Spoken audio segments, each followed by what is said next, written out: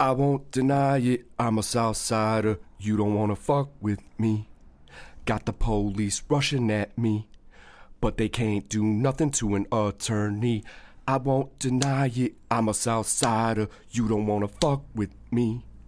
Got the police rushing at me, but they can't do nothing to an attorney. Fuck is up, everybody? It's Brian Tierney. This is the Blessed Life University podcast, the Blue Podcast for short. With me today is my good friend. State your name for the record. My full name is Luis Antonio Tayawa. Everybody knows me as Owl. Owl in the motherfucking house. Owl, if you don't know him, is the owner of Golden Owl Insurance, hence the nickname Owl, and the owner of Studio 63 Nightclub in Summit, Illinois. Let's talk about what's blessed, man. What's going on in your life? How you feeling? Bro, blessed. That's a deep word. Just being healthy right now, man. I feel like with everything going on, you know what I mean? I think I'm blessed that I'm healthy. I'm blessed that, you know, I'm not sick. I wake up every morning, you know what I mean? And I'm able to do what I need to do because of that. So for me, I think right now my biggest blessing is being healthy. Like, I see a lot of people getting sick, a lot of people, you know, just having issues, you know what I mean? And that health, I think, is, if you have that, you're pretty blessed, because at the end of the day, if you don't have that, you can't do anything else. That's true, man. The old saying is that the healthy person wants a million things, and the unhealthy person only wants one. And it is true. Everything is relevant. It's all, it's all hand in hand. It's all relative. So I agree with what you're saying, and I'm blessed too, man. I have some minor things go on, but nothing that I can't overcome. Luckily, nothing's too serious, right? Or at least lingering issues that have not progressed worse. So yeah, I'm blessed. I'm blessed for that too, man. I mean, if you don't have your health, you can't take care of yourself. You can't take care of anybody else. And, you know, we all need to be strong during these times to help people out, man, to handle our business and to take care of our family and our friends and all that. So bless that shit, man. Cheers, brother. Happy New Year's, man. Cheers, bro. Salud. So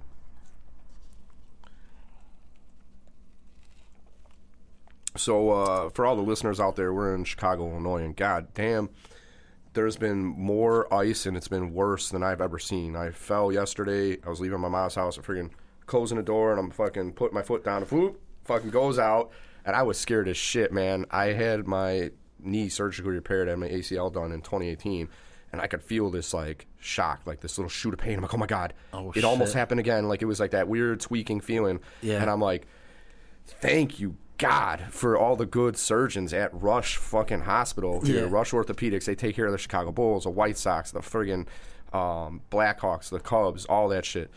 And so luckily that surgery was good, because otherwise it might have been bad news for your boy, bro. And I am never trying to go through that shit again in my life. Bro, that's one of the, like, I've had I know, like, a handful of people with the ACL.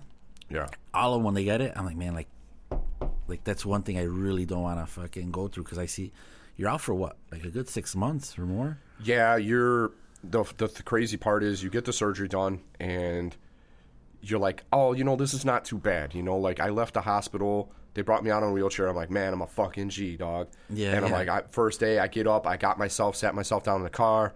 My wife drives me home. Friggin' stopped at Walgreens to pick up some scripts that they had, prescribed. And I live on the second floor, so by the time I get to the top of the stairs, I start sweating. Yeah. And it was hard to get to the top of the stairs. I had my leg in a steel brace. Yeah, yeah. And so I get to the top of the stairs, and I start sweating. I'm like, oh, shit. I'm like, whatever it was they gave me is starting to wear off. Yeah. And that's when the fucking pain began. And I'm a savage, so I had surgery on a Friday, and I was doing closings by Monday, but it was not easy. So I was like, couldn't really sleep as well during the fucking weekend, because you try to roll over, and it just hurts just to twist your leg, or like if you put any weight on it, you're like, oh my God, it's like, yeah, it's I never thought it was gonna be that bad. Yeah. I had a cousin that got it done. And so every year we used to, one of my cousins, he lives in Mexico now. He used to live in Plano, Illinois. Yeah, Plano, I've been there. We used to ride our bikes from here. So my other cousin, he lives on Moody, right here. Yeah, right over here in the neighborhood. Yeah. We rode our bike one year from Moody, from his house all the way to Plano. And what it is there's a bike trail that It hooks up like all these bike trails like hook up to each other. So bro, we're riding our bikes. He had his ACL surgery I think like the year prior, so he was barely getting back on shape, bro. We were probably like 40 miles out, and he would just like collapse like on the side of the From road. the ACL shit? Yeah, his knee was just killing him, and Because they were injured at the time or already repaired by surgery? It was already repaired. I guess what it is one leg is stronger than the other. Yeah. So what happens is when you're riding a bike, one of your legs is just trying to keep up with the other one. He would get tired. It was funny at the time. It wasn't funny, but you look back at it, it was kind of funny. He would be on the side of the road, and we'd just be standing there, and cars would stop because there's certain parts of that bike path where like you're literally just on a country road, Yeah. And cars would stop. They're like, did you get hit by a car? We're like, no, like he's just rusting. We had to explain everything. Like, and after a while, we're like, you know what, man? Like, let's just call someone, give us a ride to the house already. Like, he's done, bro. Like, we weren't gonna finish it. But I remember like him. I had another buddy. Yeah, but everybody with the ACL, when they have that surgery, it's nothing.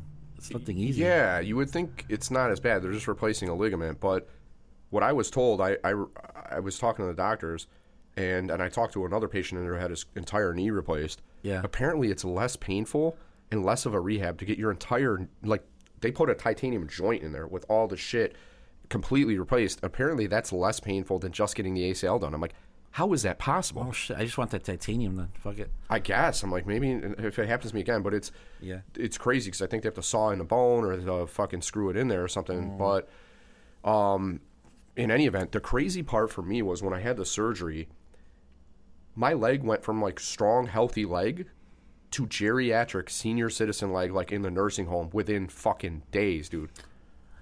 One of my guys, he was in the hospital. Like, he had an infection. He had surgery. He ended up being in a coma for 2 weeks, like an induced coma. That's crazy. So he could bring his body temperature down and all this other stuff. Keep his vitals regulated better. Yeah, and he ends up and dude, it was just 2 weeks. And he's a big guy. He's a big, strong guy.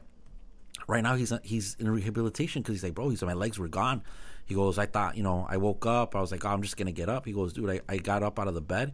He goes, my legs start shaking. He goes, I almost fell over. He goes, you feel like Bambi legs. Like you're on the ice fucking like this. Yeah, your body has to move around. Like it, like, even though we think we don't, use our muscles a lot sometimes, but our body, like 2 days will take you out. Well, yeah, and I was listening to this doctor on a podcast, and he was saying, even if you get into like elite athletic shape, like you've been working with a personal trainer, you're in the best shape you've been in years, or the best shape of your life. Yeah, one injury can erase all those gains within a few weeks. Like, so basically saying as you get older, your body doesn't heal as well. So stay exercising and try to avoid injuries like the plague, so that you can stay healthy. Because if you get sidelined, you could be screwed, right? Like if you're trying to stay in shape, which is, exercising is one of the few things we can do to keep ourselves younger and healthier. So you have to do it. And I realize that more and more because most of my job involves sitting, right? In the car, in the office, at a real estate closing, whatever. So I sit a lot. And so I'm trying to stay active without getting injured. That's why, like, with the ice and shit around here, I'm like, Jesus Christ, I hope I don't get hurt. But if I do, I'm going to follow the advice of some of the athletes out there who say, like, for example, if you have a leg injury, be working your upper body while you're sitting down. If you have a lower upper body injury, then, stay in shape with your legs. Don't let your body go completely. Have a good, like, core or foundation, whatever you can work on. Unless you get into a bad car accident or something, your whole body's fucked. But, hopefully that ain't the case, right? Mm-hmm. Yeah, the ice is crazy out there. My dad texts me like random stuff once in a while, like, "Hey, be careful this or keep careful that." So yesterday he was like, he's like, "Hey, be careful. It's really icy out there." I was like, "All right, yeah." I'm like, "Okay." I'm like, "Yeah, bad. I got you, dude." I walk out the door. I almost went like sliding through down the stairs. I was like, "Holy shit!" That's what happened to me and my mom's. Yeah. Luckily, it was only like one step because it was coming out of the side door. It was kind of lower. Yeah. But, dude, I was scared. I almost fell again today. Luckily, I didn't. Last year, I did fall. Was it last year? I think it was last winter. I did fall down a flight of stairs. It was icy. I didn't do it. Just boom, boom, boom, boom. Did it hurt? My ass was sore for a little bit. That was about it. But you know what? It was my side leg. But I don't know. I guess I don't. I tell people this and they don't understand. It sounds probably weird, but I know how to fall. because I used to take like self-defense classes and like jujitsu and like all these other things, and what they teach you how to fall, because so you don't get injured while you're falling. Yeah, so when you're practicing with people, when I'm practicing to throw you, you know what I mean, you know how to fall when I throw you, or you know what I mean, so you know how to land. So like the times that I have fallen, like I kind of like, it's muscle what is that, muscle memory. Yeah. So like that kicks in, and I've been able to fall with grace and not hurt myself. But I think that's helped me out, bro. I remember one time it was an R rep. We were in San Diego, and we were at a club, and you know, people are spilling drinks everywhere, all this stuff, and the floor was super slippery. And I fell, like we kept on telling the guy, like, hey man, like you gotta clean up, you know, someone's gonna fall. Dude, yeah, someone's gonna fall, bro. I was dancing, and my feet just went, and I boom, I hit the floor. A lot of weight come down, bro. I hit hard, and like literally, like, the girls dancing with, everybody just like stopped, and they looked at me, and I was just like, fuck, man, like I can't believe I'm the guy that fucking fell at the party. So I get myself up. They're like, are you okay? Like, you didn't hit your head? I'm like, no. I'm like, don't worry about it. I'm like, I'm good. And they're like, no, for real, you fell hard. I'm like, no. I'm like, fine. Like, my back hurts a little bit. I'm like, but I'm good. Like, I know how to fall. And they all looked at me like I was weird. And I was like, no, like, don't worry about it. Like, I'm good, dude. I guarantee you, if I didn't know how to fall, I would have probably busted my head right away, like the first thing. You know what I mean? But yeah, like the next day I woke up a little sore. I sat in a hot tub for maybe like 20 minutes, and that was it. We were good again. I went to go party. You got lucky, bro. Don't be testing your luck at this age. When I go in the studio, I better see that goddamn floor fucking dry as a motherfucker. Yeah, it's dry, bro. We got. If you ever go in the studios, you'll notice sometimes, especially when it's packed, we'll have mops. Yeah. It's certain places in the bar, and that's what strategically, so you can just go grab one when you need it. Yep. Dude, you guys are on top of your shit. I've been in there multiple times now. Yeah. There's a dude back by the DJ booth. He's keeping an eye on some shit. Yeah. You know, and friggin', you know, he'll have the mop, or it'll be over there where you need it. Yeah, bro.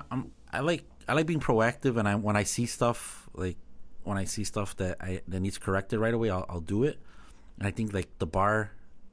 In the bar business, you have to be like that. You know what I mean? Like, I've learned in a short time. You've been good at keeping an eye on things. I see you kind of walk the place, keep an eye on shit. Yeah, bro. And maybe it's all the hours of bar rescue that I've watched. But yeah, bro, like you have to be on it, man, because all it takes is 1 minute for something to happen. You know, something to pop off, or someone to get hurt. Somebody got hurt, then they're gonna sue you for premises liability or some shit. Like, you didn't have your floor cleaned up, like, and I fell, and you should have known about it because it was all over. And yeah, so like little things could become big things. So I try to keep an eye on it, and that's why, like, I have my talks with certain staff. You know what I mean? Like, hey, we gotta keep an eye on this, or this is gonna happen, or this or that. You know what I mean? And they keep an eye on it, and then basically I just have to walk around and make sure that they're doing what they're supposed to be in. Yeah, you keep an eye on the whole operation and make sure everybody's doing what they got to do. Mm-hmm. Well, you know, the funny thing about falling is, man, I haven't had a real bad fall in a while, but even when I did, pardon me, I remember the last time I fell was before, like, real bad, was before law school. And, pardon me for a second. Man, the sinuses during this weather. Yeah. But anyway, I came out the house and I was walking out the front, and he had like a pretty good set of stairs. They were concrete too, and they were fairly high, like a little bit higher than where I grew up, and those ones were like 5-6 feet off the ground or something. And uncontrollably, like, I had my hand on the railing, and it was there, and then shoop, like a fucking slip and slide, and my hand released because the momentum and the weight was so much right away. Yeah, like, knowing how to fall didn't apply there because I had not a second of opportunity to even think about, like, I just got lucky. I went all the way down to the bottom, not too bad, because they were so icy on the stairs that I just slid it past each one. It didn't really hit me that hard, and luckily I didn't hit my head at all. And I got to the bottom, everybody's like, God, they're like, damn, dude, are you all right? And I'm like, dude, surprisingly, somehow, yes. Yeah. But it would happen so close, like, down. Yeah. Over with. No choice in the matter. You know, no time to react or whatever. And luckily, I didn't hurt myself. But, you know, hopefully that continues. And, you know, you get older, you learn some methods, right? You know, like, keep a little bit of fucking salt inside the front door or out by the back door so you can just sprinkle it around before you step out there. Because if you don't, you're asking for disaster. I got home last night from the bar, and I had bought a bunch of salt for the bar, and I had it in the back of the car. And when I get home, dude, like the sidewalk was all ice. The stairs, I was like, man, I was like, fuck this. I went back to the car, and I was literally just walking. You did the smart thing, dude. Yeah, and I just walked with the bag of salt in front of me, and I was just salting my way back into the house. And then in the morning, I was just like, I went right and left right now. I was like, oh, thank God. Like, yeah, there was no ice anywhere because I put so much salt out. But yeah, that's kind of how it was here today. Because I salted yesterday. I got tenants here, and I don't want them falling, and I don't want anybody in my family or myself to fall. I'm here. I'm just talking about avoiding injuries and all this.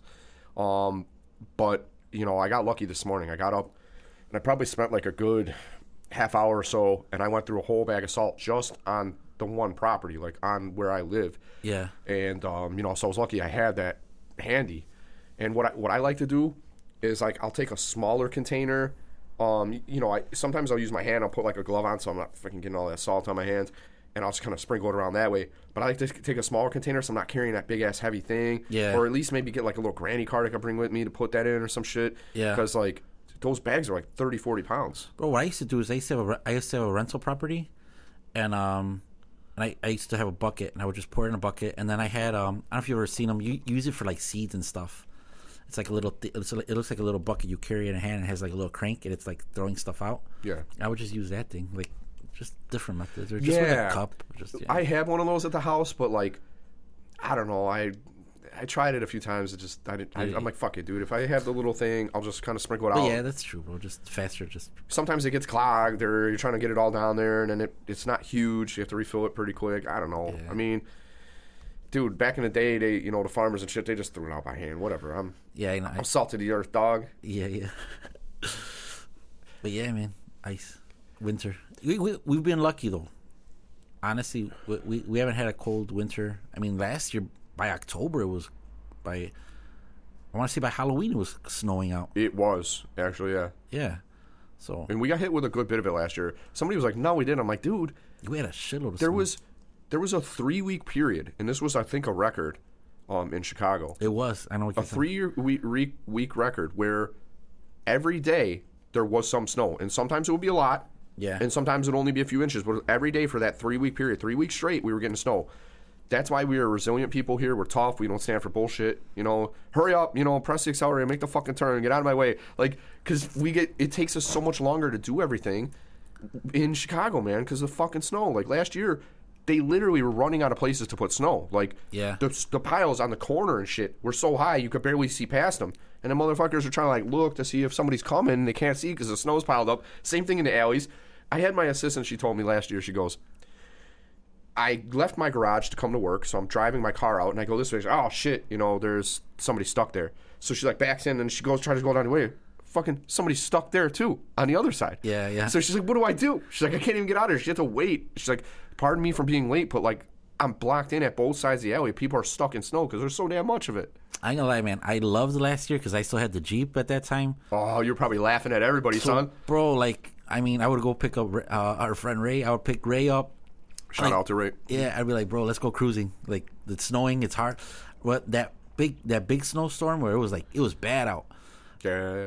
That day, I was like, man, I couldn't wait to just get out there and just play with it. Like, went out, got in there, picked up Ray and Pilsen. We cruised downtown. We cruised everywhere. I dropped him off, and then I purposely took the side roads where I knew there was more snow. Like, it was just fun. Now I don't want no snow. I got a little Honda Fit right now. That's the last thing I want to see, dude. But yeah, I'm driving a Honda too, dog. Honda Club, what the fuck's up? Honda Squad. But yeah, no, man. Just for now, my friend has a nice Lexus. It's a few years older, but I think I'm gonna pick that up. I'm just in the process of making another purchase, so I gotta kind of chill with my credit for now. But yeah. But yeah, no, man. The Hondas they're all right. I think I might get some new tires on mine or whatever. But good car with 4-wheel drive, dude. You can't beat it in the snow, especially here. Plus, you had a lot of ground clearance, so it didn't matter if the snow was like up here. You just kind of like I like my little car, dude. Like it's a totally opposite of what I used to have. But I put like I said, I just like you said, I just put new tires on it, and I put tires on it, some good tires on it, and tinted the windows, and that was it. And dude, like gas, I put maybe every 2 weeks. That's pretty good. Mine seems to be surprisingly, I have to fill it more than I would think. I'm filling it like once a week, but Really? You drive a lot, don't you? I do. Well, yeah. I mean, leading up to the past few weeks, I started doing some closings in the office where the title insurance company just sends me the documents in the same order that the buyer gets them. Okay. And the reason I was doing that is like right before the new year hit, everybody wants to close. You know, it's end of the month. It's friggin', you know, end of the year, and they're all trying to get their deals closed, and everybody wants to try, I want to be in there for New Year's, you know. So I have to, like, accommodate that or try. And so I was having a very hard time getting coverage attorneys because normally, like, if I can't be there or if it's, like, completely Spanish-speaking, although I understand Spanish pretty well, I can't sit there and explain all the documents competently yet. But that point will come. Right. My goal is the next 2 years. But in any event, I started doing them on my own because I was like, my assistants were getting stressed out. They're trying to schedule the closings, and they're like, dude, we can't find any coverage attorneys. They're all booked. And I'm like, well, let's make people happy. They want me to do 7 a day, 9 o'clock, 11 o'clock, 12 o'clock, 1 o'clock, 2 o'clock, 3 o'clock. That gives me an hour to verify the numbers are correct. You know, normally we verify our numbers are correct in advance, but make sure nothing changed or whatever, everything's good, and go over the most important things with them. If I start running out of time, I'm like, look, just sign the rest. Or, you know, if one is running late, hey, start signing them now, and then once I finish up with that one, I'm going to call you back, and we'll go over everything just so you understand the whole process. Right. So I'm trying to make sure people are covered, but it allows me to get shit done and not have to travel as much. So I haven't been driving as much the past few weeks. Mm-hmm. If it's on a day where I only have 1 or 2, if I'm not busy, I'll go. I do like being there. I like socializing just like what we're doing right now. I like to make people laugh and go over the shit and make sure. I like teaching. I like people to know like the process about the taxes and everything and how it all works and how to make their payment and waiting on automatic payments for a certain amount of time so that they don't, you know, if the bank sells a loan to another bank, they don't mess up their credit because they signed up for automatic payments with the first one. The new one thought they weren't paying their bill or whatever. So I like to explain all that shit to them. And that's like, especially right now. So I've done insurance forever. You know what I mean? Like I did it during I did it before the last Crash. Before the last crash, I did it. Damn, you've been in the game for a while. Yeah, so I did it back then, and then when the crash was coming, like when stuff wasn't making sense to us anymore, like I got out. I started looking for another job. And I got out, and then when I came back and I opened up the insurance brokerage like 5-6 years ago, everything was normal still. The market wasn't hot. You know what I mean? But then I started seeing it, and then now I feel like I see stuff like that happen back then happening now, where the banks do. None of the banks keep the loans anymore. They're always selling the mortgages, and you have that a lot where the clients like, hey, like my insurance, the bank's telling me that we didn't get that we don't have house insurance. What's going on? I'm like, well, did the bank let us know that that they sold it? Now you have a new bank. That sucks for you. Yeah. Yeah, and I tell them all, and this is my conspiracy theory on it. Banks don't care because they're gonna make more money if they don't have your proof of insurance. Yeah. Because they get you the insurance. They force it on you. I mean. Well, can't you just cancel that and get your shit back with the new? Yeah, you can do that. The old insurance company had. You can do that. And that's what we do all the time. But I mean, like right now, dude, it's super constant where they're just selling these loans, and you see that all the time. And then I'm more than sure they call, but you have these call centers from India that call people, and they call, and if you don't answer the phone, or if, I mean, like they move on, and you might never hear from them again. Yeah, you never hear from them. It's like, I don't like banks, bro. Like banks to me, they're what I don't like about banks is that everything is under they're one of the institutions where they make up the rules. You know what I mean? And sometimes the rules don't make sense. I mean. But they're basically the ones, and I don't think it was like that before. Before, you know what I mean, they would work hand in hand. I would give you my money. You would take care of it. You would make money off my money, and we were all cool. Now it's like I'm gonna take care of money, but I'm gonna charge you to take care of your money, and I'm gonna make money off your money. You know what I mean? Like they don't.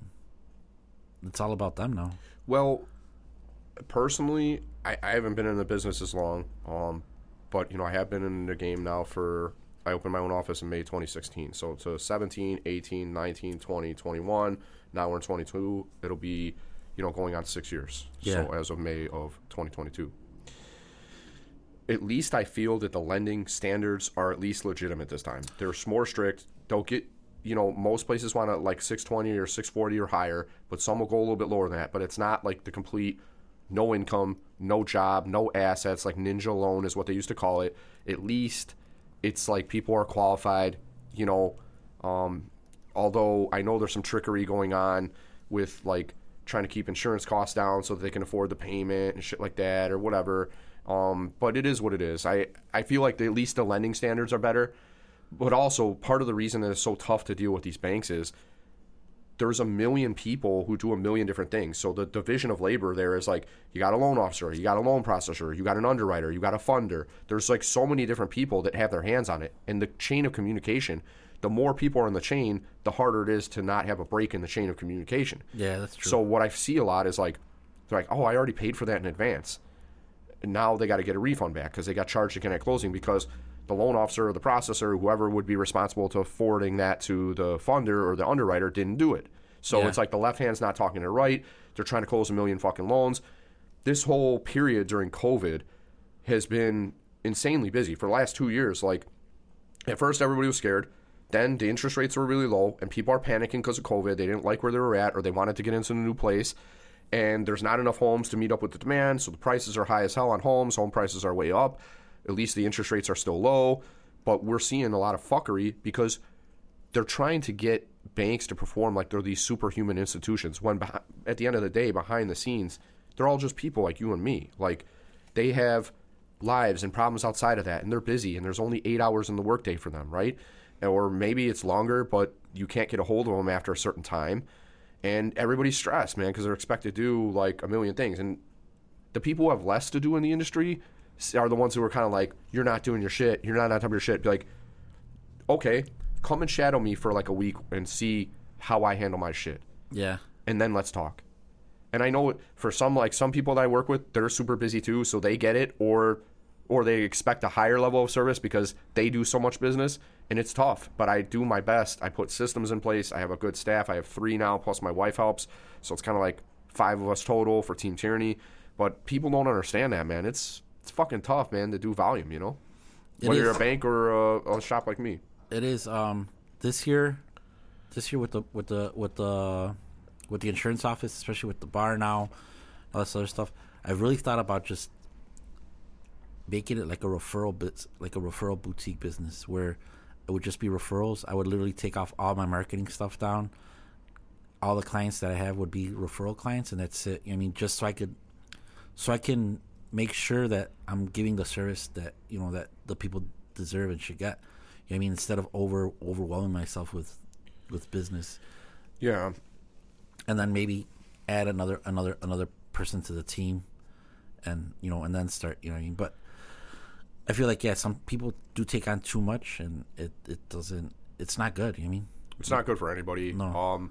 It's not good because if somebody referred you somebody, then they look bad for referring you that person. That's the challenge of the industry. You're only as good as the last thing you've done for them. Because if you mess up once or something, it's negative feelings linger longer than positive ones. So they remember that, and then they don't want to look bad. And happy clients are good clients because they keep on referring people. So if you mess up, then the other person looks bad, and then you look bad, and you're getting less business.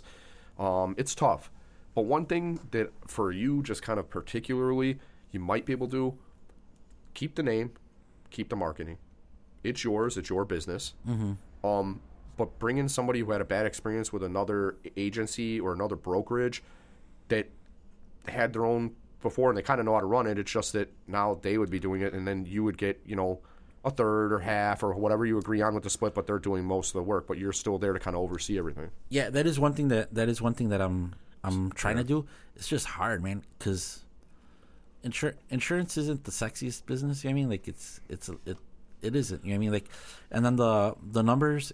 Insurance is something where you're gonna make money, but it's gonna be in the long run. It's not gonna be in the short run. You know what I mean? So you're not gonna, like, on each deal, you're not making a lot of money. But it accumulates over time when you get renewals. It accumulates over time, yeah. So if you get someone that you have a renewable income as they keep on renewing. Hopefully, your residuals, yeah. Your residuals, yeah. So I feel like it's hard to explain it to people that are getting into it or whatever. And then if you get people like that have worked for another agency, another brokerage, I mean, they're set on getting paid, a certain amount. So it's kind of hard. Numbers wise, it's kind of hard to find someone unless you have a lot of disposable income to pay them good. And people get paid good money now, like from State Farm, like people that work at State Farm offices and stuff like that. Dude, when I started, we used to get paid garbage compared to like what these people get paid now. I would have never left State Farm if I was getting paid what they get paid now. But it is what it is. But it's the business. I mean, that's how business is. You just gotta keep going and figuring it out. I'm guessing that you're a better person for having done what you've done anyway. So at the end of the day, when you look back on it, you're probably like, in a better position not only for insurance but also to take those business skills that you've learned and apply them to your new venture, Studio 63.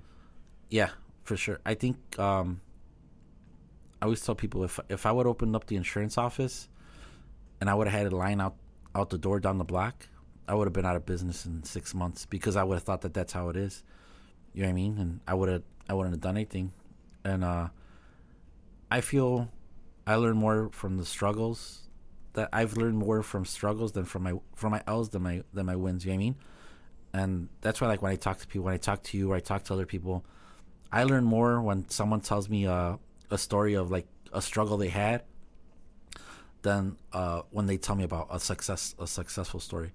Because one, I think the stories when someone tells you like something that they went through, you know what I mean, like a struggle that they went through, you learn from it and it inspires you because you're like, all right, you know what, I'm struggling, but I'm not doing the wrong thing. I'm on the right track because it's not easy. You know what I mean? And people are going through the same thing or went through the same thing. So if I'm at that point, then you know what I mean, I'm doing good because this person's doing good now and they went through that. So I think like you have to go through that in business, and I think that helped me out a lot with the bar because now I know a little bit more I know way more on how to prepare myself for stuff to come. You know what I mean? Or see stuff that's gonna come before it gets there. You know what I mean? Like if it's slow one night or just be proactive on stuff. It helps you prepare business wise, and then just talking to people like vendors and stuff like that, or even customers. What do you like about this place? What can I do better? What do you want to see in here? Yeah, some of them won't have a fucking idea to tell you because they're drunk or whatever. Yeah, but some people might be like this, and this. But you seem to have a pretty good system already in place. If that's what you took over, it seems like you've seen it and you kind of know how to make it all work. You know. So what I did is before I took over the bar, I started going to a lot of other bars and like talking to like people that are in the industry, and I took a lot of stuff that they had implemented. And when I took over on September 1st of last year. And the old owners, dude, like they had been around for a year. I mean, like that's how they did all their lives. Their dad owned. That's pretty cool. Yeah, their dad owned it. I mean, their dad owned the business, and then they took over and they started their own business. Like before Studio 63 was called Prime and Tender. And then from Prime and Tender, they changed the name and it became a country bar. It was called Kicker's Corral. I remember that place before Studio, yeah. Yeah. And Kicker's Corral when I was a young kid. Yeah. I used to eat over at the VFW all over there. Yeah, right there like for on the a Friday, fish I fry. remember Kicker's Corral. Like, what is this, a country bar? Yeah. Y'all doing line stepping and shit over there? Yeah, it was. And there was line dancing? I want to say it was there for like 2-3 years. And then Nick Gudos took the son of George Gudos. He was like, you know what, I'm gonna make it into a nightclub again. And he made it into Studio 63. And him and his brother Jerry worked it. I mean, when it was huge on Harlem and 63rd. I'd never been to that location. I always wanted to because that was the best. All the beautiful women to be walking in there, and I was like, I was young, I was single, you know what I mean? Yeah. And I had like friends like, dude, I've been in there. It's pretty cool. And I wanted to go too. I never got to go to that one, but I'm proud, and it's been a pleasure to be able to go to your location. I appreciate that.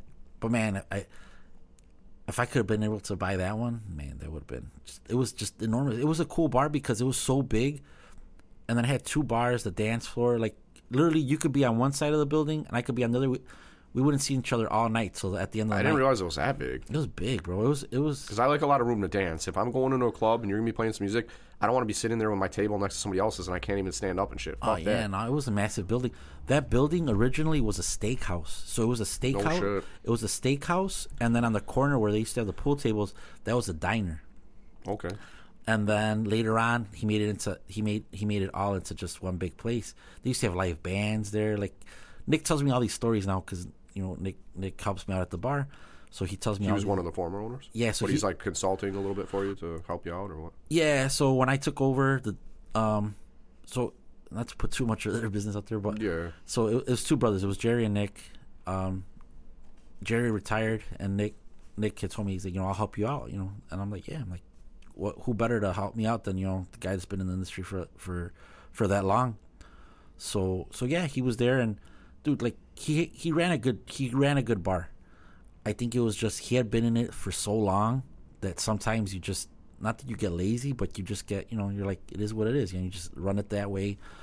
So when I came in, I did change a couple of things. I added more security. First of all, like that's just me, and I like going somewhere where I feel safe. You know what I mean? Not that I didn't feel safe in there, but I mean, sometimes it would be a rough crowd. It's a late night bar. You know what I mean? You get all the people from all the other bars. Yeah.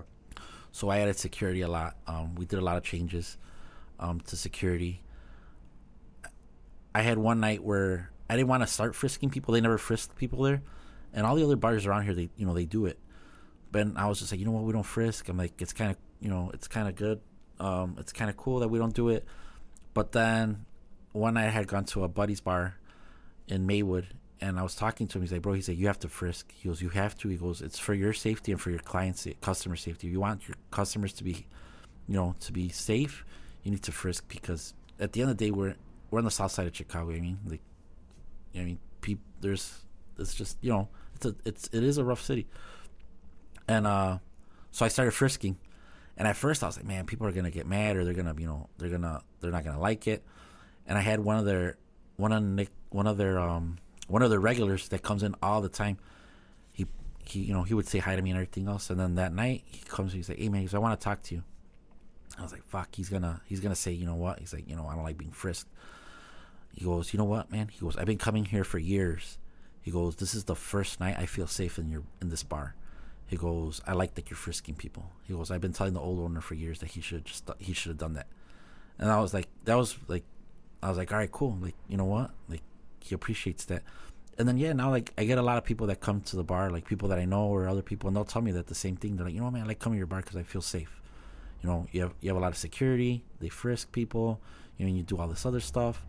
And at the end of the day, that's I mean, I remember when you came in that first time, you're like, yeah, man, like we need somewhere to come and party on the side. To get out and step, man. I don't have any clubs like right nearby. Yeah. And if I want to dance and I want to move and I want to have some fun with my friends, like there's not really many places to dance here. You have to travel a little bit more. Like we do have Bourbon Street over here on the south side, near and dear to my heart. I haven't been there since before COVID. I feel disgraced as a Southsider for not having been there. Yeah. I'm embarrassed to admit it. So Bourbon Street, I will be back with a goddamn vengeance one of these days, son.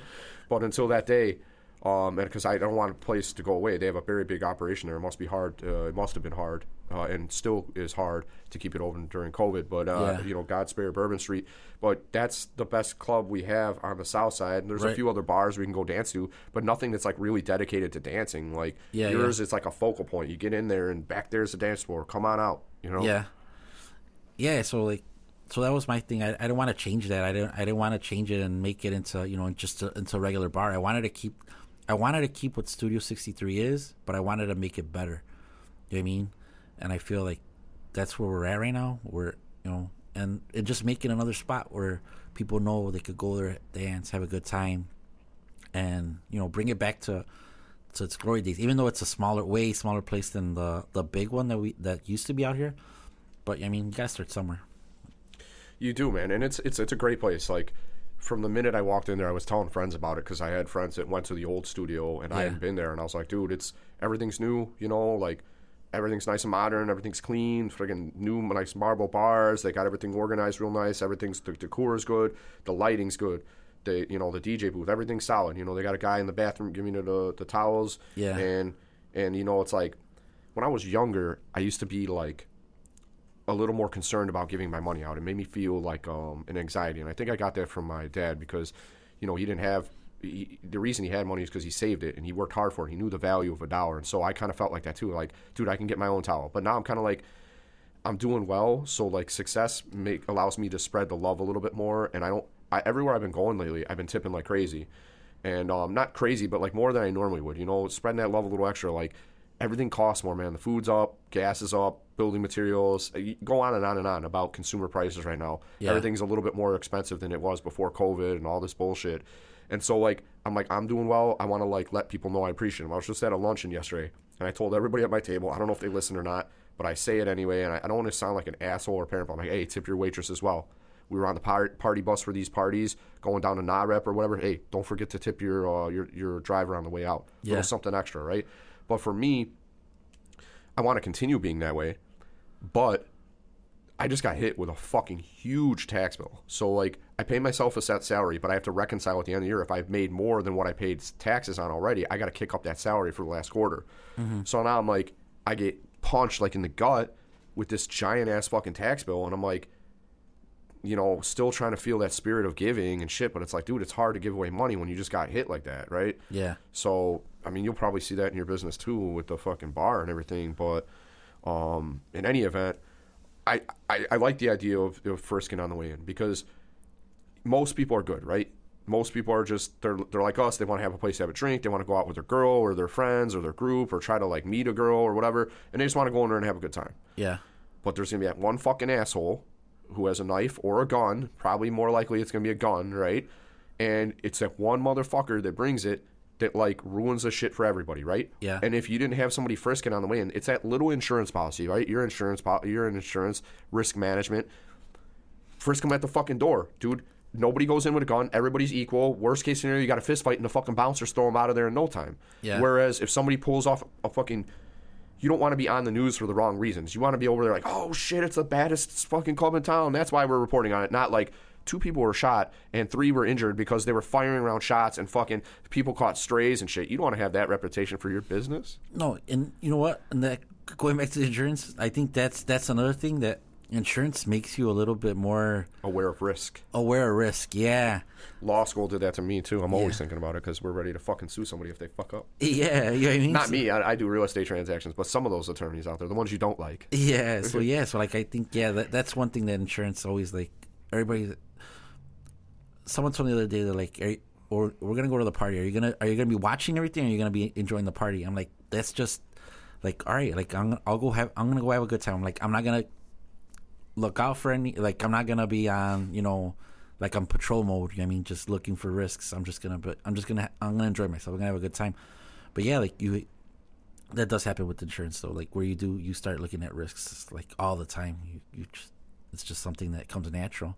But yeah, but with the bar, I think we've done those changes. We've done things here and there, less risk and more fun. Like, when I first took over, we had guys that were regulars, right? Mm-hmm. They would go in, like, where they're friends, like, groups of guys. And now the guys come in, but they come in with girls. They bring girls on dates there. And I tell one of the bartenders, I think what it is they feel safer now. So they're like, you know what, I'm going to take my girl there instead. And before it was like, you know what, like, something could pop off, I'm just going to take the guys and we'll go drink there. Yeah, because you feel safe for your dogs, plus your girl's not at the risk or whatever. Like, if you need to back each other up, you know, you could start swinging. We're back in our 20s. I don't even want to think about doing it now. I get hurt just trying to fight, probably, but whatever. I got to stay in shape. So I do notice that. I notice a lot of people bring their significant other now. Yeah. And I feel like that's good. That's what I want. I mean, I want people to be able to go in there, feel safe. No one's going to bother them.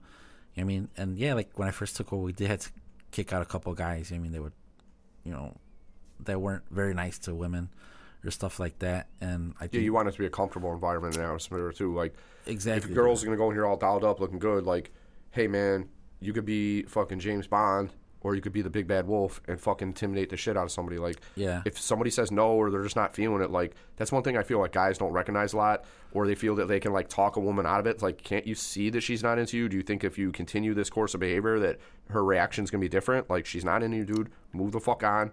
Whatever. Yeah, and then you had alcohol. Nobody teaches class about etiquette. Send over a drink.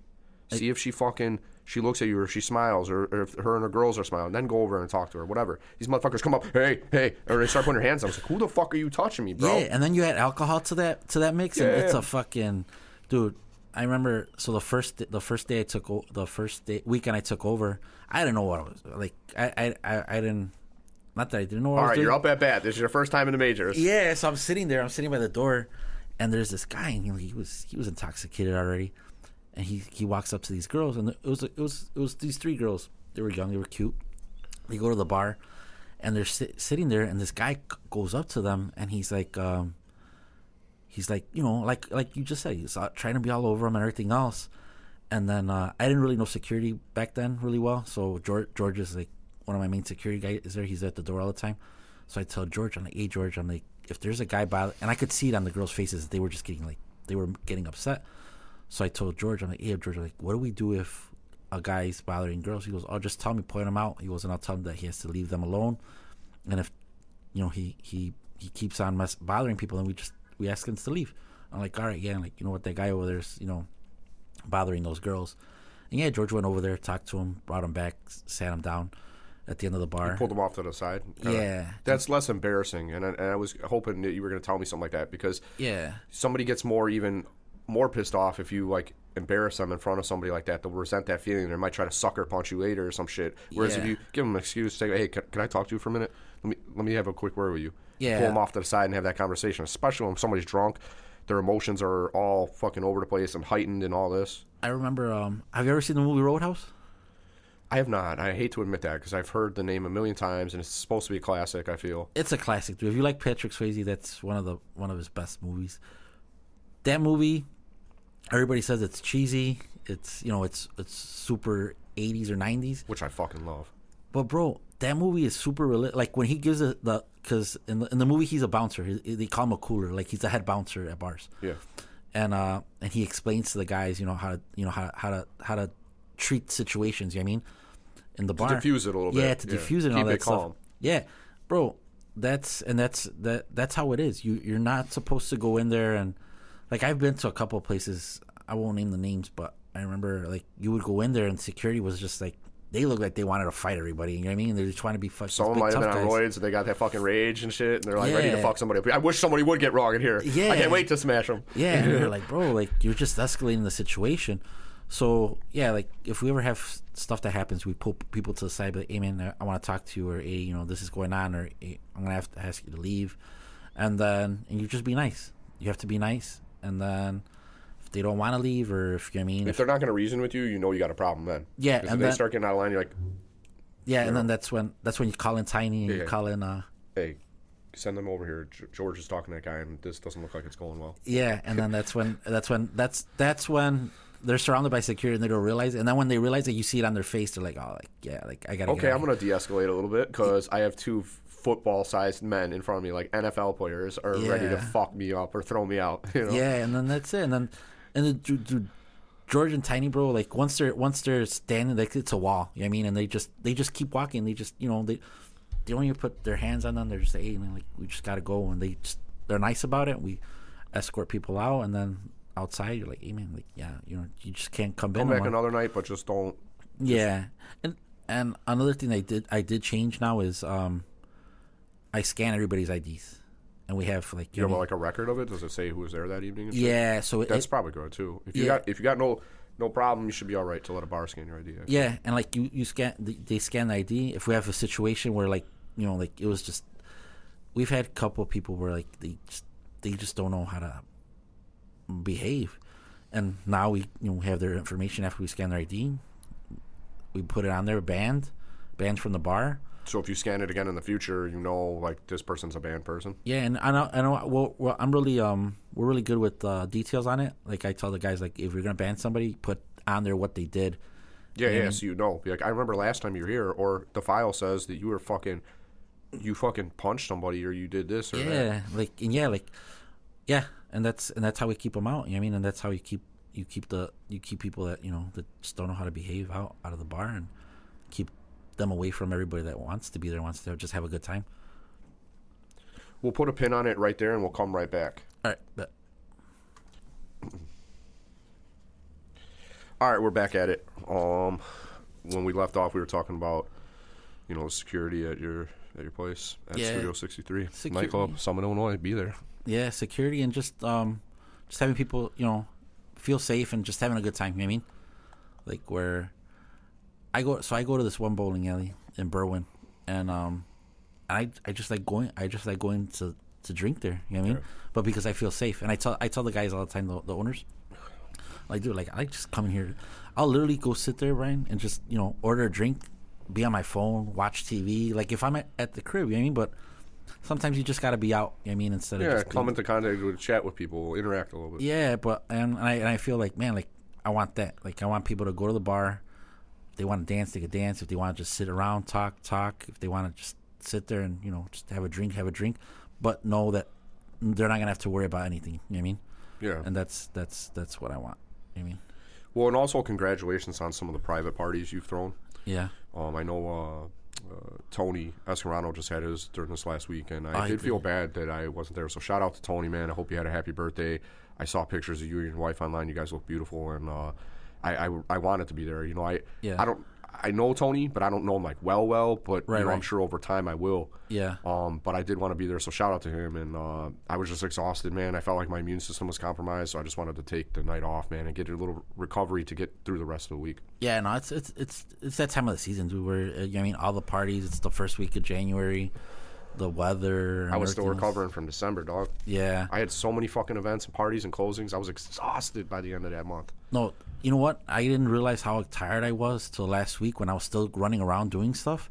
And I was just like, dude, man, I feel like sometimes in business you get so busy that you feel like you're not getting anything done. But it's because you burn yourself out a little bit, you know what I mean? And then you get like that one day where you just get to rest or you just get to, settle down again, and you're like, man, like that's what it was. I was just burning myself out. Like that's why sometimes if I wake up, if in the morning, like if I know I'm gonna be well, for me, because I open up the office, I mean, and it's not like by appointment stuff. So if I know I'd rather get that one extra half hour of sleep in, and instead of getting up, you know what I mean, when the alarm goes off and being tired the rest of the day, because I know it sucks, doesn't it? Yeah, it sucks. You know what I mean? And there's only so much coffee you could drink before that shit doesn't even work anymore. And you know what, man? Sometimes when you're really tired and you're drinking that shit, you don't even feel healthy anyway. You're like, that you're getting that one stimulant, but when you don't get the right sleep, dude, your immune system is compromised. And now is a time where we can't afford that with fucking COVID, Exactly. And then you're just giving yourself anxiety, dude. Like, you know what I mean? Like you're just I feel frail, dude. When I haven't slept right, I feel like I'm more likely to fall. My mood's not as good. I'm just more irritable. And I notice it, so I'm like more aware of it so I can control it, but you still don't feel good, and you're not going to be as nice or as calculated or mindful as you normally are if you have a good night's sleep. I remember one night at the bar, like, dude, I was just tired, man. It was tired. It was one of those nights where everything was just, like, there was just a lot of people that were intoxicated. They were having a good time, but I mean, like, there was a lot of trouble that night. And by the end of the night, like, I was just done. And one of the regulars, he's like, "What's wrong with you today, bro? You just look mad." I'm like, "No, I'm not mad, bro. I'm just tired. Like, it's been a long, long day." And I thought to myself, you know what, man? Like, that's the last time I'm gonna come like that tired. If that's what it is, like, I'll have, like, so Nick helps me out a lot. So I'll tell Nick, like, "Hey, man, you know what? Just open up. Like, I'm gonna take a nap before I go in. Like, it's been a long day." Dude, I don't blame you at all. Like, I couldn't imagine going in there and stay until closing without proper sleep and then doing that shit over and over again. Yeah. It's not good for your health, dude. That's why shift workers, police, airline pilots, and doctors, sometimes when they're working third shift, they have higher incidence of heart attack and stroke. So I work when the lack of sleep. I worked for McDonald's for corporate. I worked for them for 7 years, probably like 6-7 years. I worked a night shift. I worked a weekend night shift. So I would work 14 hours. 3 days straight as a shift. Yeah, 3 days straight. And dude, like, it was always the night shifts, bro. Those years, like, it was horrible. Like, this is not. That's what pushed me to open up the insurance brokerage. Just to not have to do that kind of shit anymore. Yeah, because I was like, dude, like, this is really good money, but there's no way that I could do this for the rest of my life. Like, I had no life, no social life. Like, during the day, my body was super tired. By the time your body adjusts back to kind of normal, you got to go back to work, and your body's not meant to be up all night. I mean, dude, it's certainly not, man. And another thing is, like, with the shift work, this motherfucker's about to die. It only runs 5 minutes at a time, so I got to take advantage. Give me a second here for a little fresh air break for a second. Yeah, night shift, bro. I don't recommend it to anybody. And the bar isn't that bad now. So we used to have a 4 a.m. license. Stuff happened in Summit with other bars, so they took away all the 4 a.m. licenses. They make it into a 2 a.m. So this was our first weekend as a 2 a.m. license place. I feel like I did get more sleep now compared to when it was 4 a.m. because it was just 4 a.m. By the time I got out of there, it was By the time we finished everything, it was 5 o'clock. By the time I drove home and everything else, if you're lucky. Yeah, exactly. And then you ever have this weird thing? It's like you're so tired, but you can't get to sleep right away, or you wake up early. Mm-hmm. Like I don't know about you. I've been sober since October, and I plan on staying sober until St. Patrick's Day. But my sleep has been better without the alcohol because when I was drinking, like if I was at a real estate event or whatever, I wouldn't be able to sleep beyond 8 a.m. Even if I didn't have a closing till like noon or whatever, and I wanted to get more sleep, even though if I was up till 3, 4 in the morning, it's just like clockwork. And I'm like, I know my body needs more sleep than this. I know it. Yeah, dude. Joe Rogan had this one guy on, and I remember this. And the guy would say that Why We Sleep, Matt something or other. I think it was where he was saying that you when you sleep, like when you do anything, when you take anything to make your body sleep, your body isn't really sleeping because it's taking a rest to try to get out all that poison that you just put in it. You know what I mean, to cleanse it out. Yeah. So you're not getting real sleep. He goes, that's why when you stop drinking the first couple of days you can't really sleep, but by the time your body's cleansed, I guess, of whatever was in your system, then you get real sleep, and that's when your body starts actually resting. After a few days of not drinking. Yeah, alcohol I think messes up your REM sleep. You don't get as much of it, so you don't feel as rested, and I think that's for the reasons you were just saying. Is basically that your system's still working. Like you don't think about it as work, but like your liver's down there doing a lot of work. That takes energy. That expends energy that you've stored up. And it also might interfere with the processes that normally should be going on when you're at rest because that's just working there. So the brain's like, all right, I'm waiting for you to kind of finish your shit, and then I'll fucking, put them into a deep sleep, right? Yeah. And sometimes that never happens. Yeah, exactly. You know what I mean? Sometimes that by the time you wake up and now you're feeling like shit. So like, I've been feeling a lot better,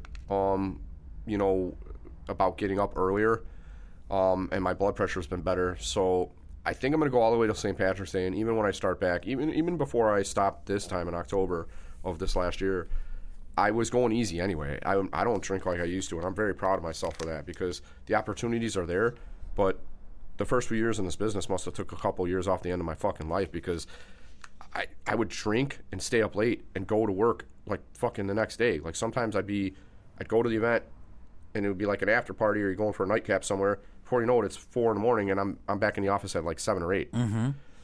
It's kind of crazy. I'm glad I don't live like that because I know that shit is not good for your body. I couldn't do it anymore anyway. If I was doing that kind of shit for the next few years straight, I'd probably die like in my 40s, dude. Yeah. You know what I mean? If you really went hard. I'm surprised we don't hear about early deaths in our industry more for those very reasons, That is true. You know what I mean? Like a lot of people do. You know what though? I think they go hard for a while and then eventually they stop because it gets in the way of business. Yeah. So, or they fall out and you don't hear about them anymore.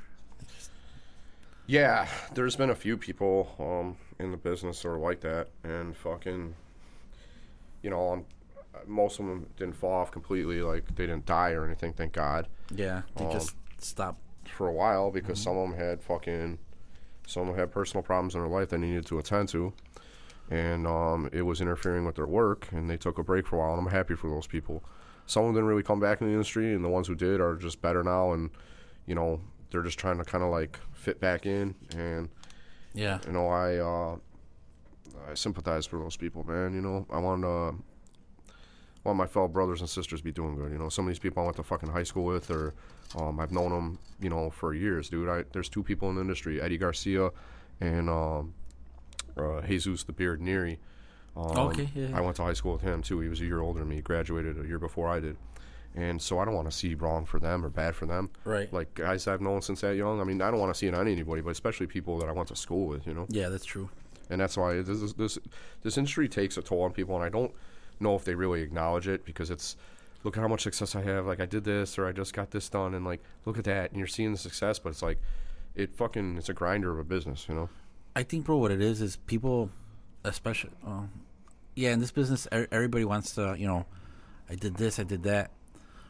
But people don't want to talk about, hey, I'm stressed out, or I have stress, or I did this or that. Everybody wants to put up the front of, like, hey, I did it, no stress. I'm superhuman.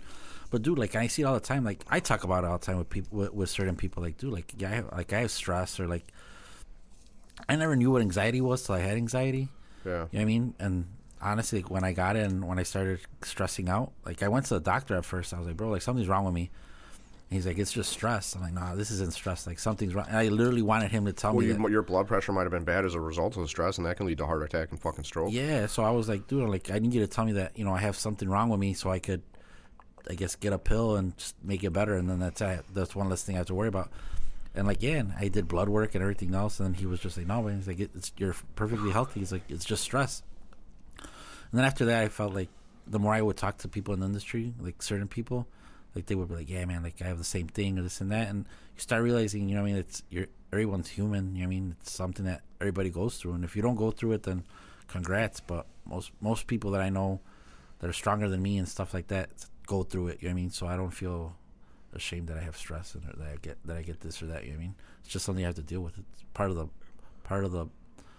It comes with the territory. You know what I mean? Everybody has stress, and I know I've had some pretty significant stress, and it was one of those things where it's like you don't even really realize it because you've been through it for so long now. Just you get comfortable with the uncomfortable, you get comfortable with feeling like shit. Yeah. And I used to be like that, but I'm better at managing stress than I ever have been, and I really need to be because it gets more stressful as you grow because, you know, the more volume of business you do, the more stress comes along with that. It's equal. There's an equal relationship there. And so, but I've been good at it, man. I just try to focus on my breathing. You know, I started doing yoga, and you focus on, like, you know, being uncomfortable and just being comfortable with that. Like when you're stretching a certain position, to focus on your breathing, because if you control your breathing, you control a lot of other things. Yeah. And another thing I'm going to start doing too, I got the book here with me now because my co-host, Kimmy Larson, was sick today. I feel terrible. We just did our first episode where we were going to do, from now on, has my co-host, and she got sick, so she couldn't be here. Yeah. But last week we were talking about meditation. I got this book here, Jack Kornfield. It's his book, Meditation for Beginners, and it has a couple different kinds that you can do for, like, mental clarity or peace or whatever, you know, or dealing with certain things. Yeah. So I'm reading that. But anyway, she couldn't make it. I feel bad. But because of things like meditation and yoga, those were what allowed me to manage my stress. And then, like, Right. you know, my father-in-law has an apartment behind my office here, and he has a little cat. Yeah. And his name is Zeus, but we call him Zuzu for short. And he's a cool little dude. And he's lonely a lot because they're gone at work. They work in the HVAC industry. Yeah. And so I'm like, okay, I'm going to manage my stress by taking a break from the office, go over there, give Zuzu his treat, friggin', you know, fill up his dry food, give him a little bit of water, maybe clean up his turds out of the shit box if I have to. I don't want to have to do that, but if they leave him there, I want to make sure my guy has a clean place to shit.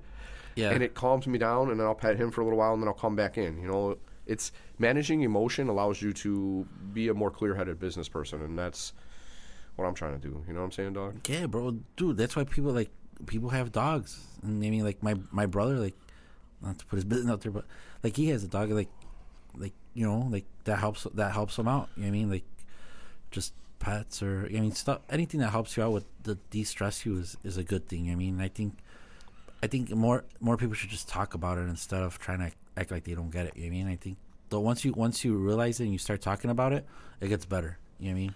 Oh, I mean, it's nice when people have it in common, because some people put on that false front, even when you're telling them, like, you're stressed. They're like, no, man, I'm good. Like, I'm this guy, and I close these many millions of deals. And, like, some people try to pretend when, you know what I mean? It's like, I know that shit ain't true. Like, you're just maybe better at managing it or something, but... Or hiding it, you know what I mean? But, yeah, or hiding it.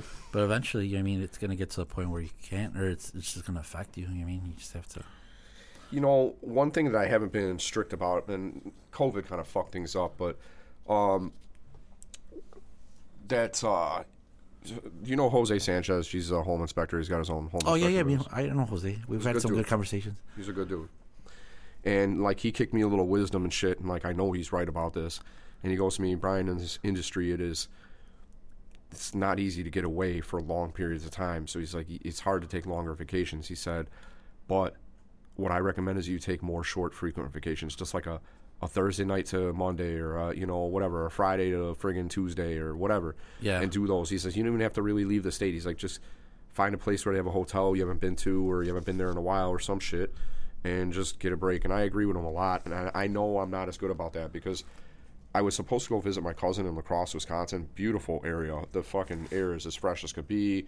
They do an Oktoberfest every year. You can go drink some bomb-ass beer with some Wisconsin people and shit. And there's just beautiful sights. They got like a big bluff. You go up there and you can see the Mississippi River, and there's an American flag, and you fucking feel proud to be an American and shit. It's just the fresh air is killer. Anyway, I was gonna go visit him, and this is a rough time of year to go there because if you think it's cold in Chi-Town, it's real cold here, but they'll show you some real cold up there too. Your cold is real if you compare it to other cities. Most of those are fucking liberal. You want to see what the conservatives do out in the country? Woo! They get used to that real cold. That shit that comes off the planes, it just blows straight at you like a hurricane of fucking ice air, dude. Holy shit, bro. I used to work with this guy from Minneapolis, and he used to. So he That's lived a in special kind of tough, like the Minnesota, Wisconsin cold. Ooh. Yeah, he lived out there, and he got transferred over here.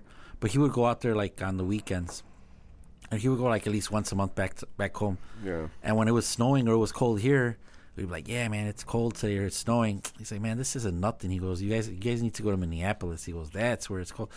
Yeah, I feel like Brock Lesnar, the big giant WWE guy, and fucking UFC fighter who was scary to look at. Be like, you're either the most incredible natural specimen we've ever seen, or you're fucking roided to the tits, bro. Like to the gills, like all the way up to the neck. Yeah. But he's from Minnesota. He's like one of those savages where it's just like, yeah, we have a house out here. We have a plow for the front of the truck. Then we got a little four-wheeler to do the other pass and fucking with the little blade on front of that. And we plow our snow. And we go out in the fucking woods, man. And we ride fucking snowmobiles. Like my cousin, the dude in lacrosse, he just retired out of the military. Great dude. He's like a man's man, you know, like kind of like my father, but American. You know, he didn't have an Irish accent. Yeah. But this guy's a fucking savage. So he would like snowmobile around with that fucking cold air coming in. Of course they wear masks and shit. Like I got a real good one for that too. Like you won't even feel the cold, which is kind of crazy because that shit is burning cold. Right. And he'll put like, he's like, oh, I put on, almost 1,000 miles this season on the fucking snowmobile. Like him and the military dudes, they'll get together and there's like miles and miles of trails up there. We have a place where we vacation, and it used to be a railroad, but they shifted the railroad over, and now it's just you can use it as snowmobile in the winter, and then fucking in the summer. That's another thing they take really serious in my neck of the woods because this place where we go is way north woods. Maybe I could have you up there someday. Worth the drive. It's like 6.5 hours, depending on how many stops you make. But fucking freshest air you ever breathe and beautiful place. Anyway, they ride around on like four-wheelers and dune buggies, like for the 4th of July and shit. Like everybody's out when there's a big holiday, Memorial Day, they're fucking ready to go. Like they've been itching to get them fucking like dune buggies and shit out there, and they ride those trails. Yeah. And they have a good time, man. They also shoot guns out there for fun, which is kind of cool too. Yeah. But it's just in a backyard. It's not like you have to be in this enclosed area where everybody has their own lane and you all look forward and you don't ever people drink some beer and they sit out in the yard and they fucking use a picnic table as like a sniper's booth so they can shoot a can of shit that explodes on a fucking lazy boy. That's what we do, man. I'd done that this last summer. It was so much fun. Yeah. Anyway, I want to go. Let's go. Dude, you should definitely come up there sometime. There's a lot of nice little places to eat, and we go golfing in the woods, dude, and like the deer are walking on the golf course, and you're like, hey, little guy, how you doing? Watch out, I don't want to hit you. You know? But yeah, it's so nice. But I told you all that to tell you, don't really recall, just about the benefits of getting out of town, vacations, little vacations, where you just have to go out of town, or you just got to go. Dude, and it's true, man. Like, when I took over the bar, my plan was to take a vacation at the beginning of the year. That didn't happen. Yeah. But dude, I took one Saturday night off. Yeah. I took one Saturday night off. We drove to Michigan, like right outside of Detroit. Sounds nice. Took a little road trip, spent the night out there. Michigan has some nice places of vacation. Yeah, and it was like a little lake house. Dude, spent the night, chilled, came back. Bro, just that one 24 hours really just helped out to just make, relax and just, I think there's benefit of doing it frequently though. Like if you only do it once in a while, by that time you're so burnt out that like you need a longer vacation. The problem is this: studies have been done on how long it takes you to mentally adjust to being on vacation, and they say that to be really comfortable you have to be there for about 4 days to really feel like you're relaxed, like you're on vacation.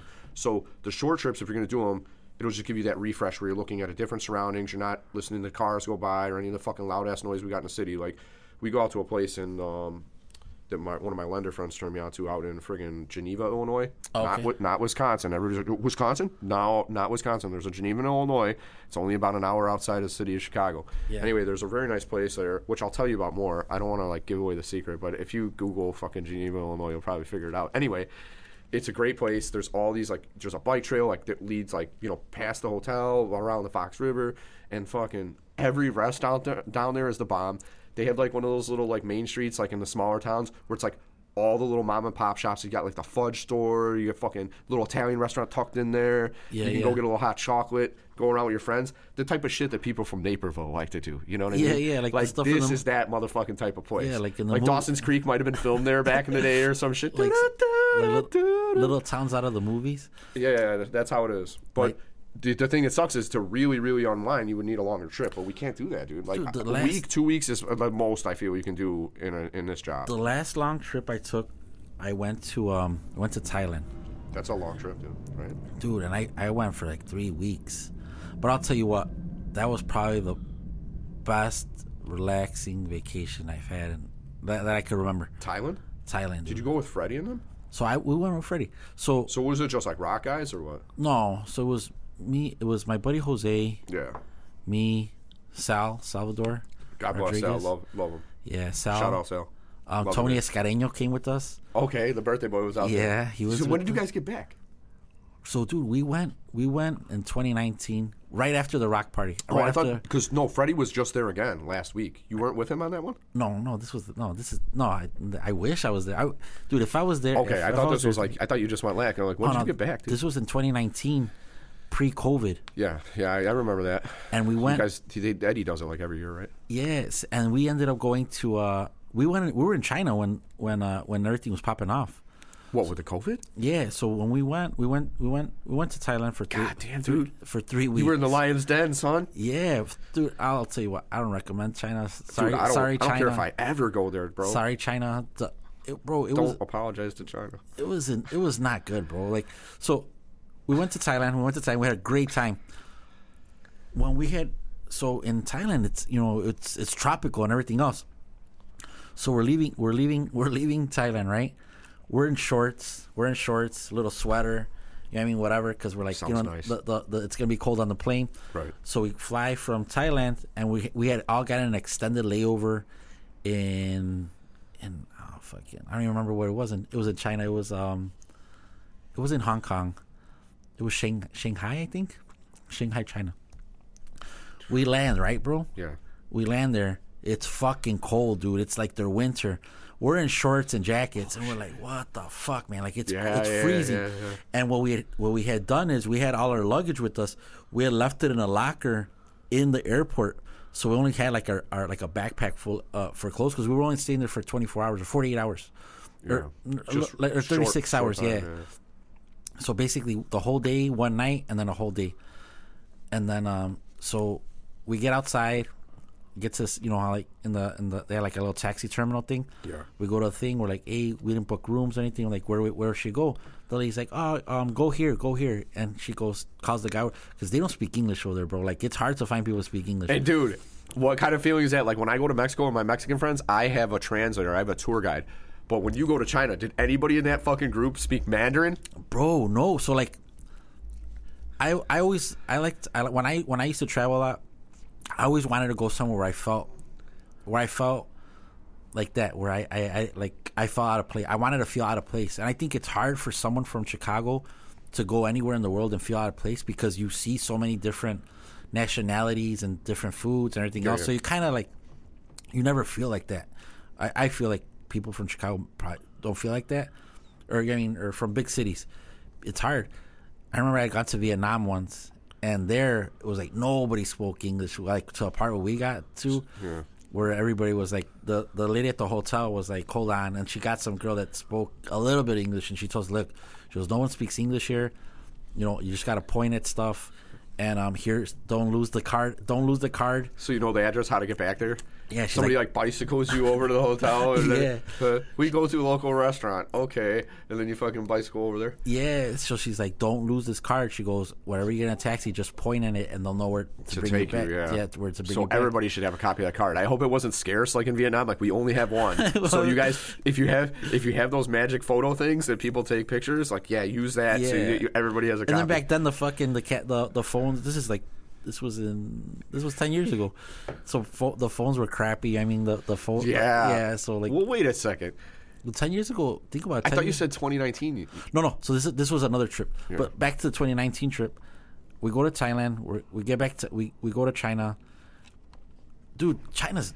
I mean, it's ginormous, like Shanghai. Yeah, I can imagine. Like fucking, you're driving. Like, let's say you're driving from like O'Hare to here. Yeah. Like you're just driving, and you just see like 100 miles between the airport and downtown Shanghai or something. Like, damn, dude. Yeah, dude. And then for the whole way there, like it's just like all these like housing complexes. It's a weird place. Maybe because we went in the winter too. Maybe in the summer it looks nicer, but it just looked cold. And I remember we got there. They drop us off at some hotel, and they drop us off. And the people there are rude, bro. Like I don't care what anybody says. China? Yeah. They don't fucking like. They don't like anybody. They don't like Chinese people, and they don't like Americans. Hell no. We get to the hotel. We get to this hotel. So what ended up happening is we went on an app and got rooms somewhere else. We didn't get rooms at the hotel where that lady sent us to. So we're trying to tell the driver, we're like, "Hey, take us here instead. And he's just like, "Yeah." Drops us off in the front of this hotel, and then we're like, "Hey, this isn't the hotel." And he fucking gets out of the car, bro, grabs our shit, just starts throwing it out. He's like, "Get out!" We're like, "Bro, like for real?" He's like, "Get out!" He's like, "You never dealt with somebody who did that before? Is that common in China, bro?" Like, they give no. Hey, I'm Chinese and you're Chinese, but I'm gonna take your luggage and just fucking toss it on the sidewalk. Get the fuck out of here! Like, why is that an acceptable way to deal with anybody, bro? They give no shits over there. I'm telling you. They throw our stuff out. We're like, "What the fuck?" So and then the bellboys or whatever you want to call them, the door guys, they're looking at us and we're like, "Hey, like, how do we get here?" And then they're looking at us like, "Oh no," like they're saying "Chingue tu madre" in Mandarin. Yeah, like you don't know what they're saying, but guy. So then they're like, "Go this way," and then one of the guys starts walking. He's like, to follow him. We're like, "All right, maybe we're just gonna walk around the building, walk around to it." And he like takes us to an alley. He's like, "Go there, like just walk away." So he was probably basically kicking us out, like, "Get the fuck out of here." You're gonna get like abducted by people who steal your organs, bro. Yeah, bro. So you're in an alley. You're like, "What?" It's like, I just sent him out there. So we walk down the alley. We go up to something, and it's like a river walk, and we're like, "What the fuck?" Like now we're like lost in Shanghai. Yeah, fuck. Like they make movies about that shit. What are we supposed to go? And if you do the wrong thing, you might get thrown in jail, son. You can't get out of there. You don't have a lawyer over there in China. You're fucked, dude. I think so. It's four Mexican guys, bro, in fucking shorts. You guys are strong, bro. In shorts. With fucking flip flops, with fucking little jackets. Did you take out your fucking your warm clothes? You had it with you, right? Well, no, because we didn't plan for it to be cold. We were like, for some. Dude, you got to go to the store immediately and buy some of those fucking clothes, bro. Man. Go to the wall, whatever the Chinese equivalent of Walmart is. Go there. I don't think they had it, bro. Some pants and a motherfucking jacket, dog. Dude, so we're like, what the fuck? And then all these Chinese people are looking at us and like talking shit to her, fucking pointing at us like, "Look at these idiots, fucking assholes!" Straight off the fucking plane. Yeah. Thanks a lot. Thanks a lot. And then like we tell this one guy, we're like, "Hey man, like we're like, how do we get here? He looks at us. He's like, "What the fuck?" He's like, he points that way, and it's like across the river. Like it was a big ass river. Where do they keep on sending us to? Yeah, and we're like, bro. Every place you get to, you go to the next one. Yeah, and we're like, man, fuck dude, this. I wouldn't. That sounds like a bad experience, man. I wouldn't want to go through that shit. That was bro. It gets better. So we would make it through, but I'd have to be doing my yoga breaths like crazy. Oh yeah, like, Lord God, please let these Chinese motherfuckers help me. You know what I mean? Like, stop sending me to further places. We go back to the lobby of the hotel. I think we called a taxi. And then, or no, we didn't call a taxi. I don't know how the hell we got that car. But anyways, they took us finance to the hotel. We get to the hotel. There's some British lady there that's working at the desk. She helps us out. Cool. Hello. Yeah. What's your names? Can I take your reservation? And you're all like... Finally, so thank you, God. Yeah, dude, we go up to our room, we change, we put on something warmer. We're like, fuck this place, man. Like, this is crazy. Fuck. We're like, I'd be walking around with fucking their blankets wrapped around me. Like, those aren't clothes. Like, I don't give a shit. I'm cold as fuck. And we're like, dude, let's go get something to eat. Like, we're about to eat the most fire Chinese food ever. You know what I mean? Like, because we're in fucking China. Please tell me that dream came true. Like, did it was actually fire, or did you get some bullshit ass food? Wait. Okay. So we fucking go downstairs. We tell the guy, we're like, hey man, like, you know, food, like, we want food. So he's like, all right. He's like, bet. He's like, you get in this fucking taxi, right? We're fucking going down. Another one, Jesus. Where are you gonna take me? Yeah. So he's taking us, bro. So I don't know if you ever watched this episode. It's with Anthony Bourdain, where he goes to Shanghai. I haven't seen any of his stuff. I have to check it out. Bro, you have to check it out. So in that episode, when he goes to Shanghai, they start telling about how, you know, because they're communists and everything, the government wants to make that into a modern city. So they don't, anything that's traditional, they don't want it there. So they were talking about how, like, the street markets, like all the traditional food, they were getting rid of it. So basically, bro, they did that. So we're driving around the city. It looked like you were in Chicago. The only thing you could tell is because it was on their language. I mean, like all the signs. Yeah. They take us to some place. It looks like we're in Oak Brook Mall. Yeah. And we're like, what the fuck? And then he's like, yeah, go there. He's just like pointing. We're like, food. And he's like, nah, yeah, just go in there. Dude, they took us like, I guess, like their fancy mall. Yeah. And it was the food court. And it's all like Italian food and like hamburgers and all this other stuff. Good quality or like fast food shit? Like good, like restaurant, like sit down restaurant. Okay. But bro, I'm not gonna go to China to fucking eat Italian food or tacos. You know what I mean? Like I want some fucking. Is Mario and Luigi back there? Yeah, I don't know. Yeah, never mind. I'll wait till I'm back in Italy or America. Or yeah, so I was like, bro. So we're like, nah, we want. So the guy's like, oh, this is what we have. You know, like they were proud of it. We're like, no, like we don't want this. Like, so we're like trying to Google stuff. Like, bro, like why don't fried rice? Like, you know, fuck some egg rolls or something. They sent us down like all this way, like down to like the basement food court. And that's where you gotta go like sub level. You're like Ford City below the ground in the fucking and that's where we found like Asian food. And dude, like at the end of the day, we ended up having ramen. It was probably some of the best ramen I've ever had. But yeah, we were like, what the fuck, man? Like I thought we were gonna have a fucking crazy experience with it. Dude, we ended up getting locked into the fucking mall because they closed it. So they don't check for people in there? Bro, it was weird as fuck. Then we're walking through this mall. And can you imagine trying to explain it to like a fucking Asian security guard? Yeah. Like, what are you doing here? And he's saying in Mandarin, and you're like, I don't know what you're talking about. And you're like, I'm here in peace. Like, we're walking through like the back. We're walking through. Escort me out to the door outside? Yeah. So we're trying to get out of it. We're walking like through the back halls. We're walking through the thing. Like people are like the guys are waxing the floor. They're looking at us like, what the fuck are these guys? Who the fuck are these guys? And we're all like, hey man, like how do we get out of here? And they have no idea what we're saying. You're gonna have to get fucking translate to English to Spanish or to Mandarin. You know what? Or So that's what we did. But you're underground, so your signal must have been dog shit. Your phone's working because you're in fucking China. So we did do that, and you know, props to was Tony with us? I think Escarino was. I don't know if he might have been on a different flight and met you there or some shit. I think so, bro. It was bad, like to the point where Freddie was supposed to meet us there because his flight was later. We told Freddie, don't leave the airport. Like, don't leave the airport because you're by yourself, bro. You're gonna get lost in Shanghai. We're not gonna find you. Like, this is just some other shit right here. Yeah. You guys gotta stick together like glue. Yeah. So we end up finally getting out of there. We get a taxi, bro. We're like, bro, let's go back to the hotel. We need to get some sleep. We're not getting stuck in this city. Like, we need to get up early, make sure we get to the airport on time. And yeah, bro, like, I was like, fuck this. Like, I won't come back. Like, the only place we'll go back to China is in what is it called? Beijing. No, not Beijing. It's the Las Vegas of. Oh, there's a place where there's a lot of gambling. Yeah, man. I have no fucking idea. I'm gonna tell you right now because it's gonna bother shit out of me. Well, while you're looking that up,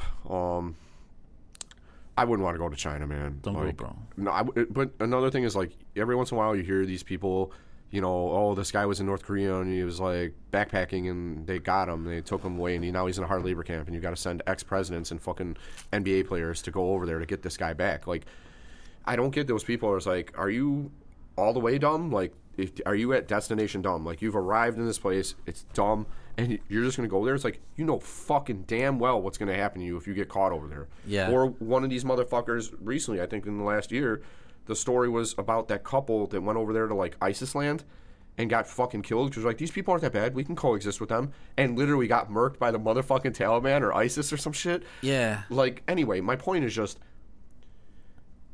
if you asked me a year ago, I said, I feel 100% safe here. But then, like, this whole fucking Corona shit happened, right?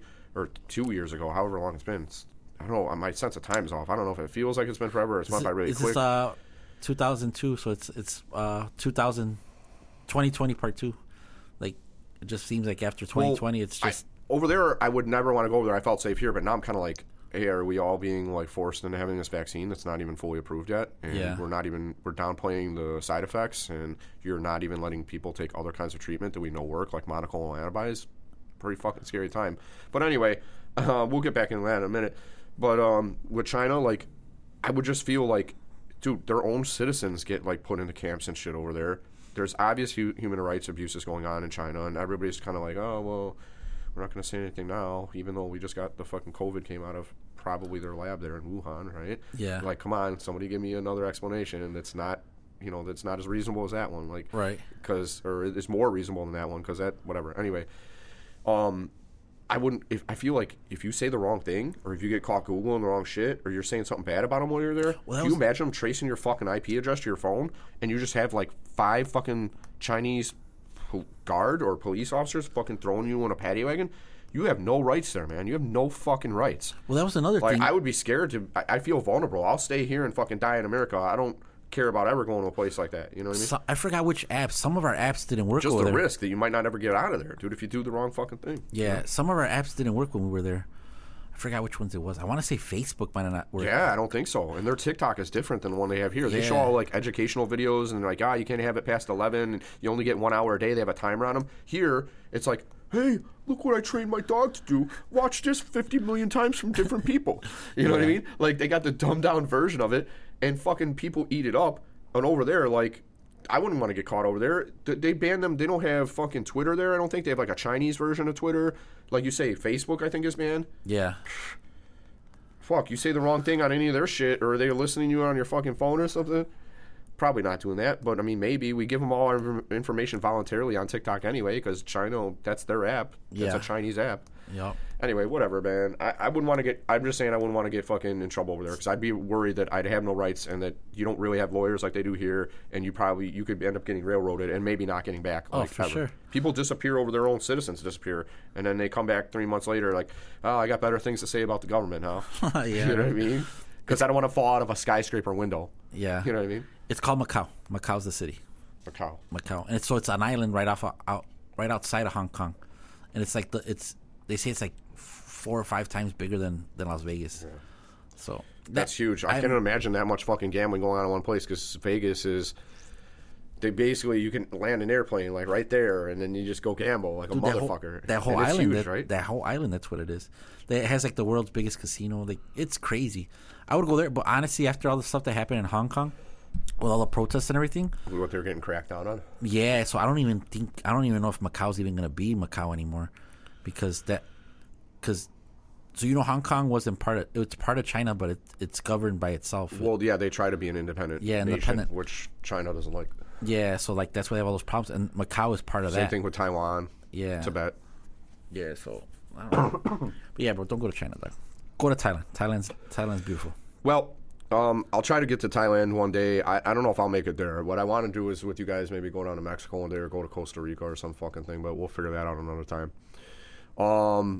I was supposed to go to visit my cousin, that dude in Wisconsin, retired out of the military, and I was just going to go for like 4 or 5 days, like leave Thursday and come back like Tuesday or some shit. And I would be working while I'm there during business hours for the most part, or maybe I would do like a half day, but I didn't get to do that. And my cousin is actually, he's running a 100-kilometer race. I think he just ran it yesterday, I believe. So I got to reach out to him and say hello. But shout out to my cousin Steve for being a motherfucking savage at like 50 years old, running 100K. That's 60 miles. Oh, wow. Yeah. Holy shit. And he went down to Texas to do it. So he was training in Wisconsin, and he met up with a fellow former service member, and they bonded. And my cousin needed that. I think he needed like a passion project. And so they started running together, and they were keeping each other like 2 fucking military buddies, like David Goggins and fucking Jocko Willink or something. Keeping each other fucking accountable, you know? Yeah. Stay hard. And like, they've been running like crazy in the cold, and like not just fucking flat terrain. I think they were doing like hill sprints and shit, and like all that shit around there. I'm like, you guys are savage. He was telling me the elevation levels he was at. I'm like, elevation? I'm like, motherfucker, I can barely run 20 minutes right now on a regular treadmill at no elevation. Only a fraction of the speed you're going. And he has 2 torn ACLs. Oh, shit. He's a glutton for punishment, because when I had my ACL torn, the doctor said, you want to get it fixed because I know you might want to, like, it's a pain in the ass surgery. He says, but if you don't have it done, he says, all the other tendons get worn down in the ligaments because they have to compensate for the lack of stability, or they have to now compensate for the fact that you have no ACL. Yeah. He's like, that puts a strain. He's like, eventually you're going to blow your whole fucking knee out, so you really want to get them repaired. Somehow, my cousin, between Iraq and Afghanistan, had fucking fully ruptured ACLs on both his legs and still runs and shit. His legs are just very strong. Holy cow. But shout out to him. I got to reach out to him. But I wanted to go visit him. Didn't get that in. Mostly because I was planning for the Southwest Realty Board holiday party, which is next. It was, before it was canceled due to COVID concerns, was next Friday, the 14th. So I started an Eventbrite for it, and I didn't make an event, but I posted it a little bit. But I don't. If anybody bought tickets, I'll just refund their money or whatever. But I have to now announce. I announced it to the members who are already members of the Southwest Realty Board, but now I have to announce it to, like, anybody I mention it to on Facebook and shit and post it. Yeah. And whatever. But in any event, you know, I didn't take that vacation, or vacation. I don't really get a vacation. I work from different locations. Right. But I was supposed to go visit him, and I didn't get it in. So I think maybe more like February now because of that party. I'm like, let me get that out of the way. And I got like a fucking doctor's appointment at the end of January. I'm like, I'll just do it like early February. Go visit him for a few days. Well, like, dude, 2020. That's what I did. 2020. My sister lives in Mexico, and I went there twice, and I just worked from over there. You know, they have strong Wi-Fi, and I had the phone. I had the phone with me, and yeah, I don't want to let people think I'm ignoring them or I missed something or I'm not responsible because I didn't fucking, you know, work while I was there. So I usually do now until my staff gets good enough. Until Matt starts working here, then maybe I can have like a vacation where I don't answer my shit. Yeah. So they'll come, I guess. You know what I mean? Vacations. Just gotta hustle right now. I told you about the real estate bowling battle. So did I already mention that on here, or did we talk about that before? We talked about it before. So, although our holiday party was canceled for Southwest Realty Board, we are planning some events. So I mentioned to you earlier, we're talking about doing a real estate bowling battle. Okay. And so we're planning on doing like near the end of March, and it's mostly there. I mean, there's probably going to be more realtors than anybody else because, you know, there's a lot of brokerages, and then, you know, we have our insurance. You have your insurance office. I have my law office, and whatever. Anyway, we're going to try to do that. Just a little fun competition and bring people over here to the South Side, support the local business. Probably could use a business at this time, and just have a little fun competition. It's not about, you know, whatever. It's about everybody bring your own team. Like we talked about with Realty Chicago, they have like the South Side office. They have the North Side office, you know, Pilsen, Berwyn, Romeoville, you know.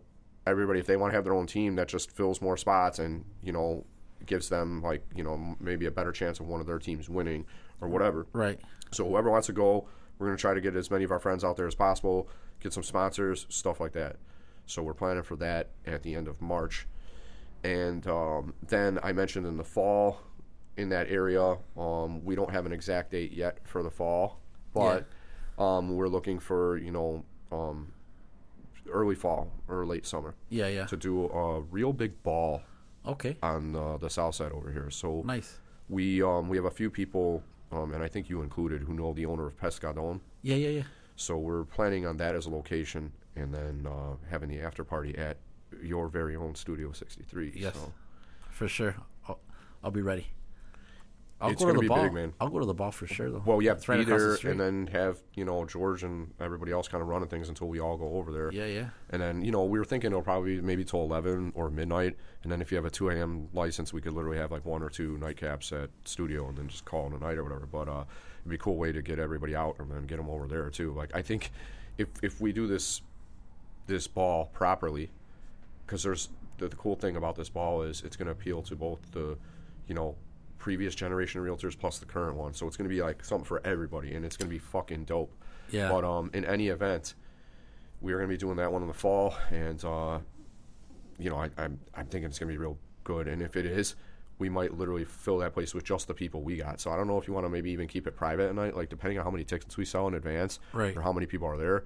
Like they might be like 100 people, 200 people walking across the street just from our event. Oh wow. Maybe, right? I don't know. Mm-hmm. If we had that, Pescadon holds 1,000 people. So yeah, no, it's if a big we had place. a few hundred, you know, this is our first year doing it. But I think a lot of people, and I'm going to tell people, spread the word like crazy about this. But I have a lot of reason to believe, and I'll tell you on another time, there's going to be interest for sure. So yeah, it'd be so cool. And then go try to get a big old crowd over there. Because, like, let's say it holds 1,000, maybe in our first year we have, 300 people, or, if we're, whatever, maybe more, maybe less. I think by that time, man, hopefully, God willing, COVID's, not an issue as much as it is now. And, people are going to want to still go out, man. Like, I feel like this year, not this year, but last year, people started coming on everything else. I think right now it's just where people are getting sick, the weather and all this other stuff, and people are a little bit more cautious again. But I feel after this winter, coming into the summer, I think we'll start seeing a lot of people out on the streets again. Yeah, I hope so.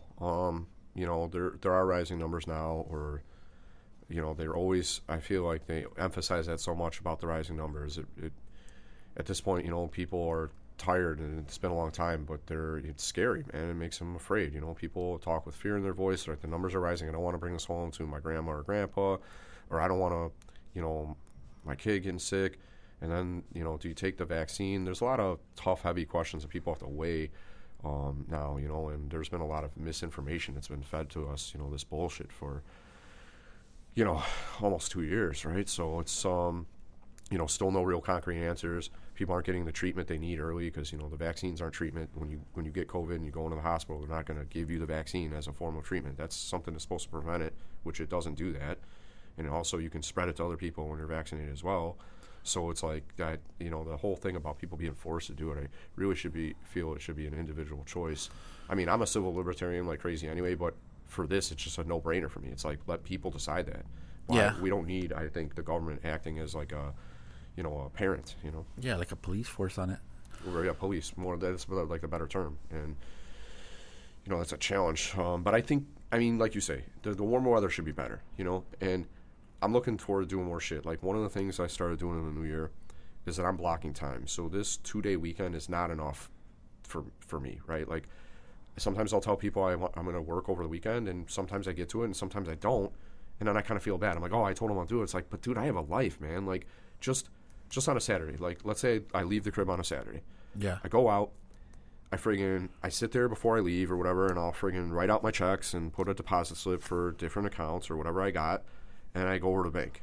If I'm lucky that they're not shut down because they have like a COVID outbreak at their fucking bank or something, or they're doing deep cleaning or whatever, I can go in there and cash them. So that's like, like a half hour or something, right? Whatever. So there's a half hour. Then maybe I'll shoot over to dry cleaners. Oh, I got to drop this shit off, and maybe I got to get some measurements, and then I got to or I pick some shit up too. And I'm lucky half the time with everything that's going on, I don't walk out with the shit that I already paid for. Yeah. And they're like, sometimes they have to call me, hey, come back. Like, don't forget your shit. I'm like, all right, yeah, you're right. And I would have realized it by the time I got to the car. Maybe. I don't know. But, so there you go. And then you go get a haircut. It's like, Saturday's gone, right? If you need to go to fucking Menards just to grab some shit, when you're going to say, oh, yeah, we'll go 20 minutes. Like, you really think you're going to leave, get there within 20 minutes, and do everything you need to do all within 20 minutes? Like, let's be honest. A trip to Menards is like a good hour and a half, depending on how well you manage your time. You could spend 2 or 3 hours in that motherfucker. Oh, yeah, for sure. My grandfather. You're having a vision. You're looking at all the parts. Like, oh, I could have that garage door. Yeah. That would look good on the house. That's what my grandfather used to like to do. He used to just go to Menards all day and just walk around and just look at stuff. And I remember when I used to be off during the week when I used to work, and he'd be like, want to take me to Menards? Or I'm like, well, you want to go to Menards? He's like, yeah, I'll go to Menards. And he would go with me, and I would go buy whatever I had to buy, look at whatever I want to look. And I already knew where to go find them. Like, he would be at certain sections, certain tools that he just wanted to stare at. And, he always look at windows. That was his thing. He's like, oh, I'm gonna put a new window in the house. And I think he could have probably just had someone come and replace all the windows in the house. But he's retired, he's old. Wanted a project? Yeah, so was he able to do it right, or what? Yeah, he did it. He did. Why was that? What he did? Was he a carpenter or something? No, he used to work for the railroad. Oh, but he just knew how to do shit, or yeah, he's just. This was before YouTube videos. That's a real G. These are old school, bro. Dude, he has a garage, and he has like this big like closet that he made, and he has it full of fucking power tools, and he never uses them. And he has to do something, and he'll take out a fucking handsaw, a hammer, nails, and everything else. I remember he would be like, hey, I need you to help me with something, or we need to do this. I'd be like, all right, I'll help you out. And he would take out the handsaw and the hammer, and I'm like, bro, you have a whole fucking chest. You full have of like a power. Terminator, like Judgment Day fucking stash of power tools in the garage. Use that shit. Like, you have something to do this in 2 seconds. You're gonna sit here and fucking. I'm like, where's that? He's like, we don't need that for this project. I'm like, what the fuck project are you gonna do? This guy has a nuclear arsenal of fucking power tools. Yeah, that's funny, man. That's weird. Like, he's old school, bro. Like, I mean, like at first it was frustrating, but now I respect it. You know, like, yeah, like, you know what I mean? Like, fuck it, let's use some hand tools. Well, I respect my guy Richie. You'll meet him one of these days too. He's a real cool dude, and he's another guy that's always got your back. And he's one of those dudes that like, the vast majority of the time, he rolls in, like, you know, he's got the pickup truck, a big old fucking pickup truck. And he has every tool that you would need to do most jobs. Like, this motherfucker has, like, just about any kind of saw. If you need something to put it on, he's got these, like, little collapsible horses. He sets up the job. You know what I mean? He's fucking bending pipe. He's doing this, that. He's got every fucking tool he needs. If he doesn't have it, it's back at the house. It's, like, either in the basement or the garage. He's like, I'm going to go have a couple cigarettes, grab a coffee, and then I'm going to come back. And with this fucking, like, generator that I can run outside, use this tool or whatever. You know what I mean? Like, I love having those motherfuckers around. My dad's like that. My dad, if I need something, I'll be like, call him, like, hey man, I need this, or I need a drill, or I need this, or hey, how do I do? Oh, he goes. Shout out to Richie Paulo. And yeah. But yeah, he had all these tools. I have that. My boy Fariel, he's another guy. He helped me out at the bar the other day. I was like, bro, I think I have to fucking replace this toilet because of this and that. He's like, let me go look at it, man. Fucking goes into his bag of tools, brings his bag of tools, comes out with some fucking, like, some pliers, some, like, plumber pliers or whatever. He's tightens it up. He's like, that's it, bro, it's done. I was like, shut the fuck up. I'm like, dude, I was gonna get a plumber to fucking do what you just did. He's like, yeah, I fixed it, and that was it. Like, he literally just had to tighten some stuff that was behind there, because they're not regular toilets. They're pressurized toilets or whatever. So your shit doesn't get clogged up as much? Yeah, so they run different. So, yeah, so I didn't know how the fuck to fuck around with it, dude. So I was just like, but yeah, he's another one of those guys. They always have tools. They have tools for everything, bro. Well, I respect that. Well, you do, because, like, you don't want to, like, run to Menards every time you need some shit. Like, some of these dudes, they're like, I'll just be right back. It's at the house, or it's at the, like, you know, you got the electricians next door. They got supplies and shit here. There's like, I just got to go back to the fucking headquarters and I'll be back.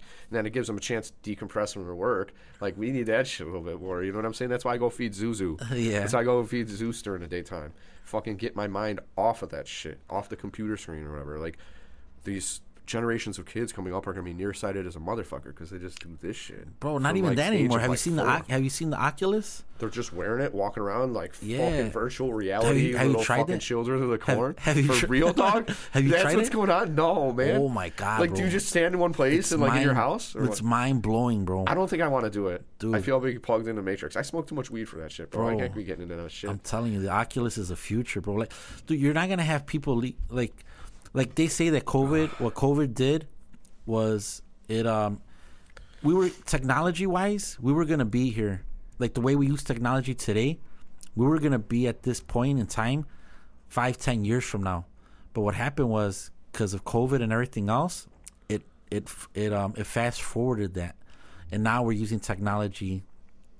We're using it the way that we would probably, if we didn't have the pandemic, we would have probably used it later on, but we were kind of forced to use it that way.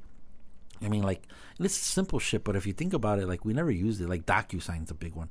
Like, dude, how many times would you really use DocuSign back in the day? I mean, like, it was... And yet now I do most shit by DocuSign. DocuSign. Sign this contract, sign this addendum, sign this fucking thing. Dude, the cameras on the conference call, the conference meetings, Zoom meetings, all that other stuff, I never did that shit. Maybe once, maybe. And the crazy part is, Elon Musk is talking about this thing called Neuralink. Have you heard about this? Yeah, where you put the chip in your head or whatever? Yes, and then you're basically connected to the fucking Matrix. Like, yeah. You have Google in your head. It's an unfair advantage. And then you can talk to each other without words. I think it's just like doing like the basically, just bang my microphone, say fucking bang. But yeah, to be talking without like having to say it, like the computer's in there now. I don't think I'm comfortable with that. Like, this is good enough for me. The fucking cell phone, okay.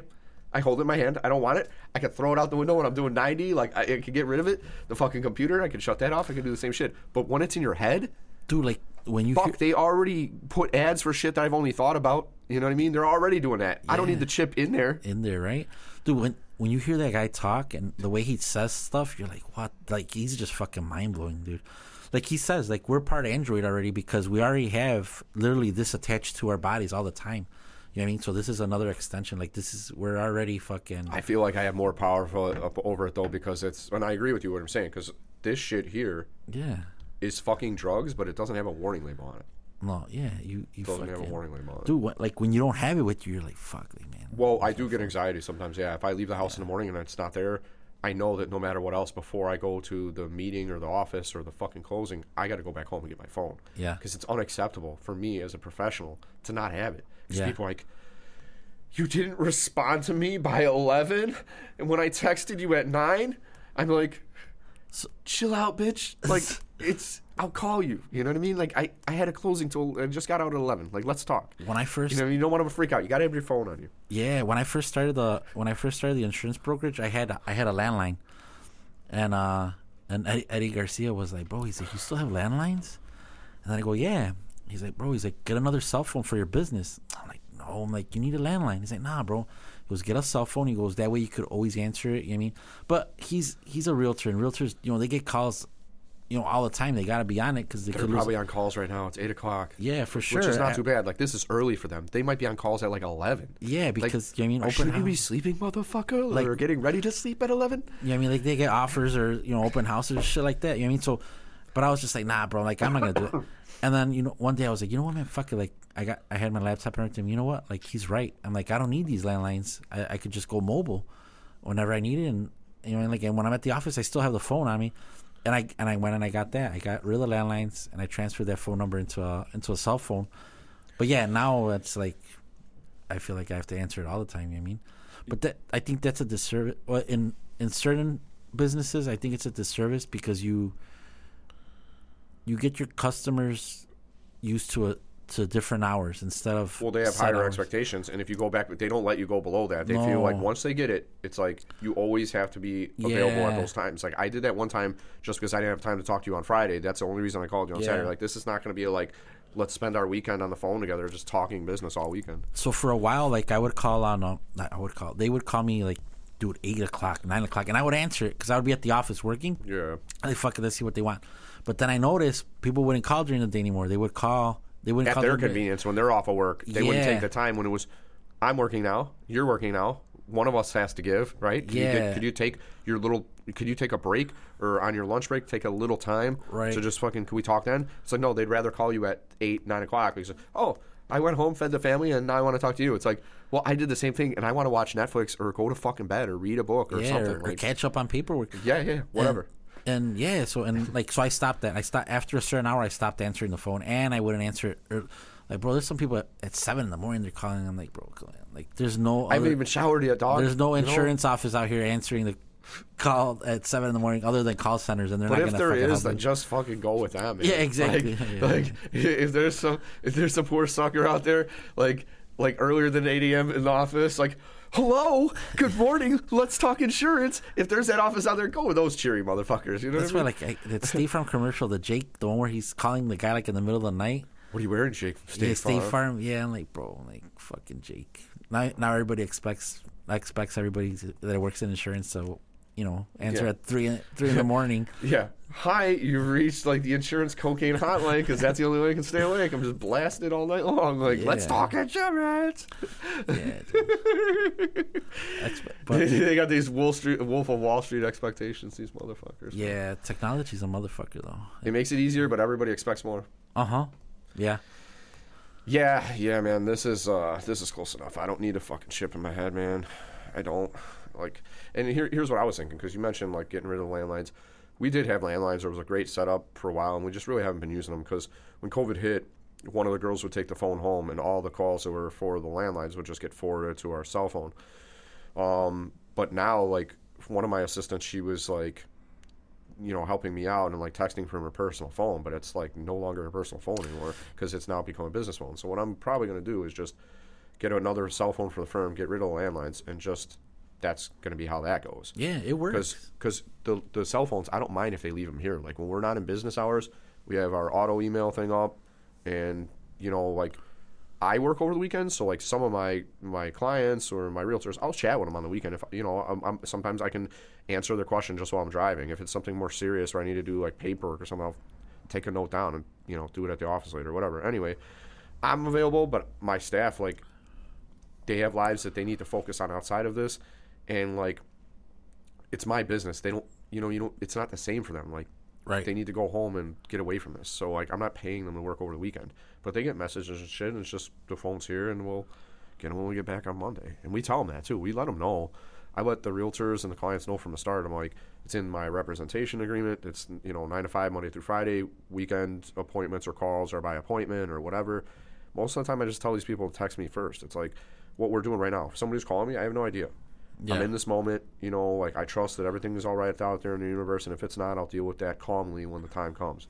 But for now, like, I'm not looking at it. So like sometimes like I'm not gonna be at a closing and talking on my fucking cell phone. Hey guys, sorry about that. I'm gonna sit here. I'll either go out of the room and do it, and then you don't see me for a while, and you think I forgot about you in there, or if I'm in there, then you're listening to me, and you somehow.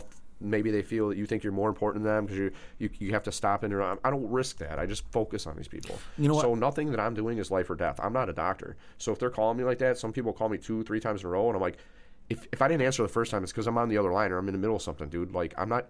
If you're dying, call the hospital. I'm not that guy. Right. Like I'll pick. People got to be more reasonable. Is what I'm saying about their expectations of how quickly you respond and everything. No, yeah, and I do that. Like there's certain times when I'm with certain people, I'll just grab my phone, I'll put it upside down, like.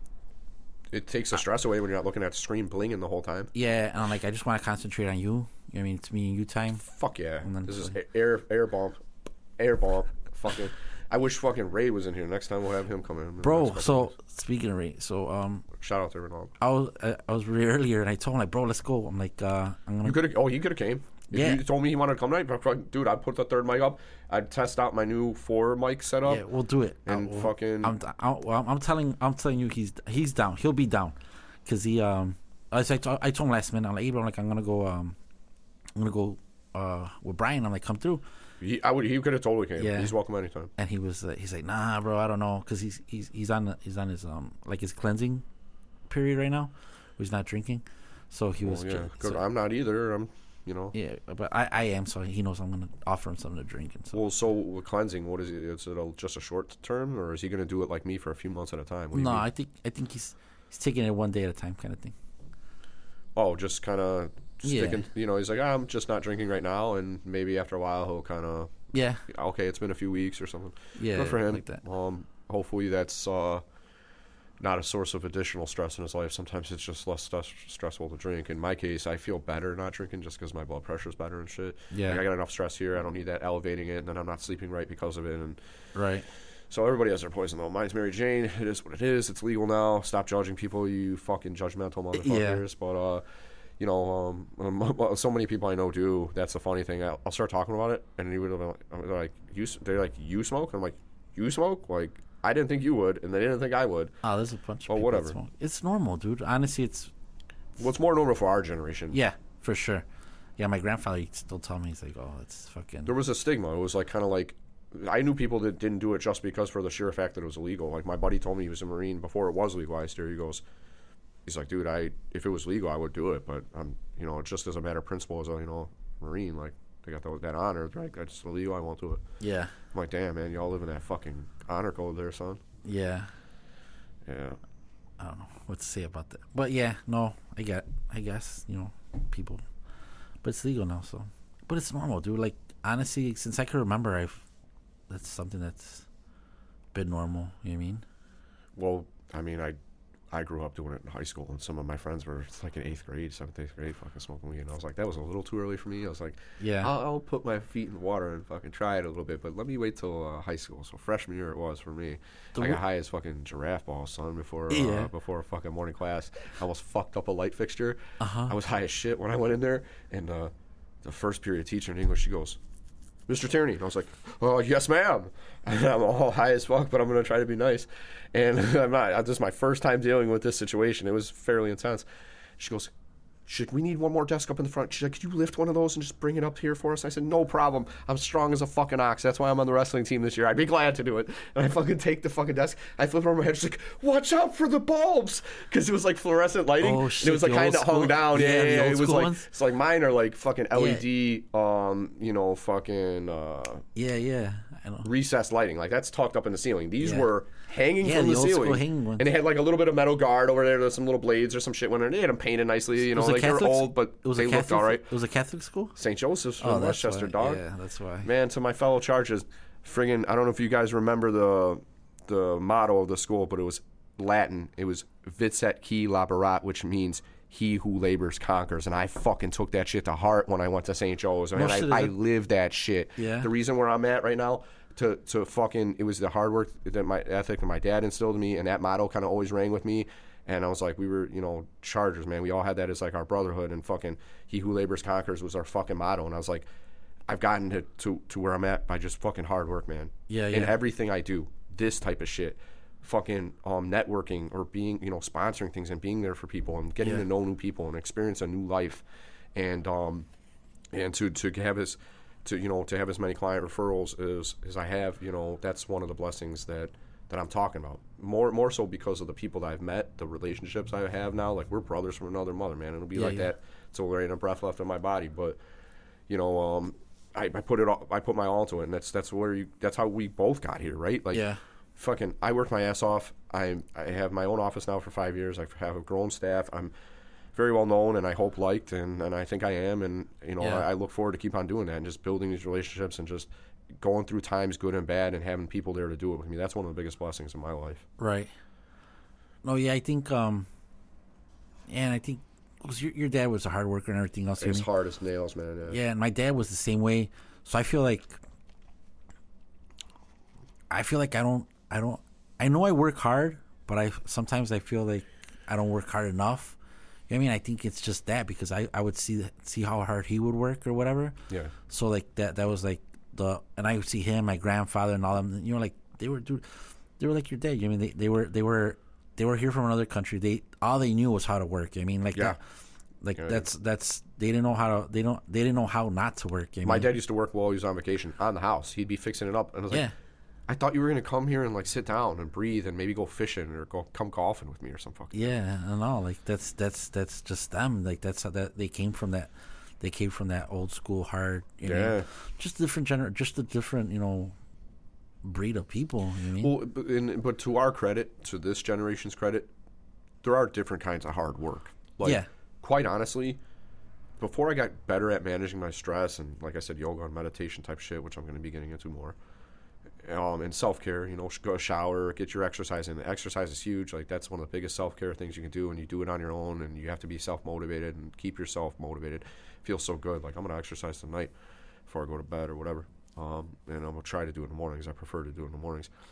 But, yeah, taking care of yourself and fucking, you know, I don't know. Where were we going with that? I have no idea. But I was trying to say that, you know, like, I think that's what helps us out, and I think that's what motivates us and probably makes us work harder than other people, just because that's what we know. You know what I mean? Yeah. Well, there's mental exhaustion. That's where I was going with that. Is like, I think some days I'd rather be physically exhausted than mentally exhausted. Like, I used to work in physical jobs, and it was like, at least I felt like healthier. Like, I got up and I moved around, my body felt stronger. Now I feel like my body's going to waste, but I'm mentally exhausted by the time I get home. Like, I used to be able to stay up late and work longer, and like at some point I just feel like fried, and I'm like, I don't want to even look at it anymore. I just need to relax and get some sleep. That's true. Like, yeah, like that's because I've been doing this for years straight now. It's been a grind. Yeah, that is the big thing where you have to know when your brain is fried for the day, just fuck it, just leave the work there. It's gonna be productive. It's gonna be there when you get there in the morning, and it's not productive. Exactly, you're not doing it. You're doing it begrudgingly. You're tired. You feel like shit. You're trying to like get it through, and you're just like, ugh. That's how you make mistakes. Sleep and try to get up early or some shit. Yeah. So I try to do. It's hard for me to get up early with the sleep apnea, but I try. You know. Yeah. Sometimes I get up at like 6 and get a good start to my day. Yeah. Hate having to work that early, but ugh. And the worst part is, dude, sometimes it causes me to run late. I'll start working on something and I notice like 50 other things. Oh shit, they've been waiting on a response from the email since yesterday. They're gonna freak out, and then I gotta send it that morning. Next thing you know, I don't fucking show up till 9:30 or some shit. Or you 10. know what? That's funny. Like you say that. Yeah. Like when I get up early, I feel like I get less done because I feel like I have more time, and I just don't. Well, maybe that's me. Well, the thing I hate about the mornings is even when you do have a lot of time, you realize it's going to take you longer than the time you had anyway. So you're like, shit, this is going to drag. You know what I mean? Like I said, it either doesn't get done then, or you're late to the next thing you're supposed to do. Yeah.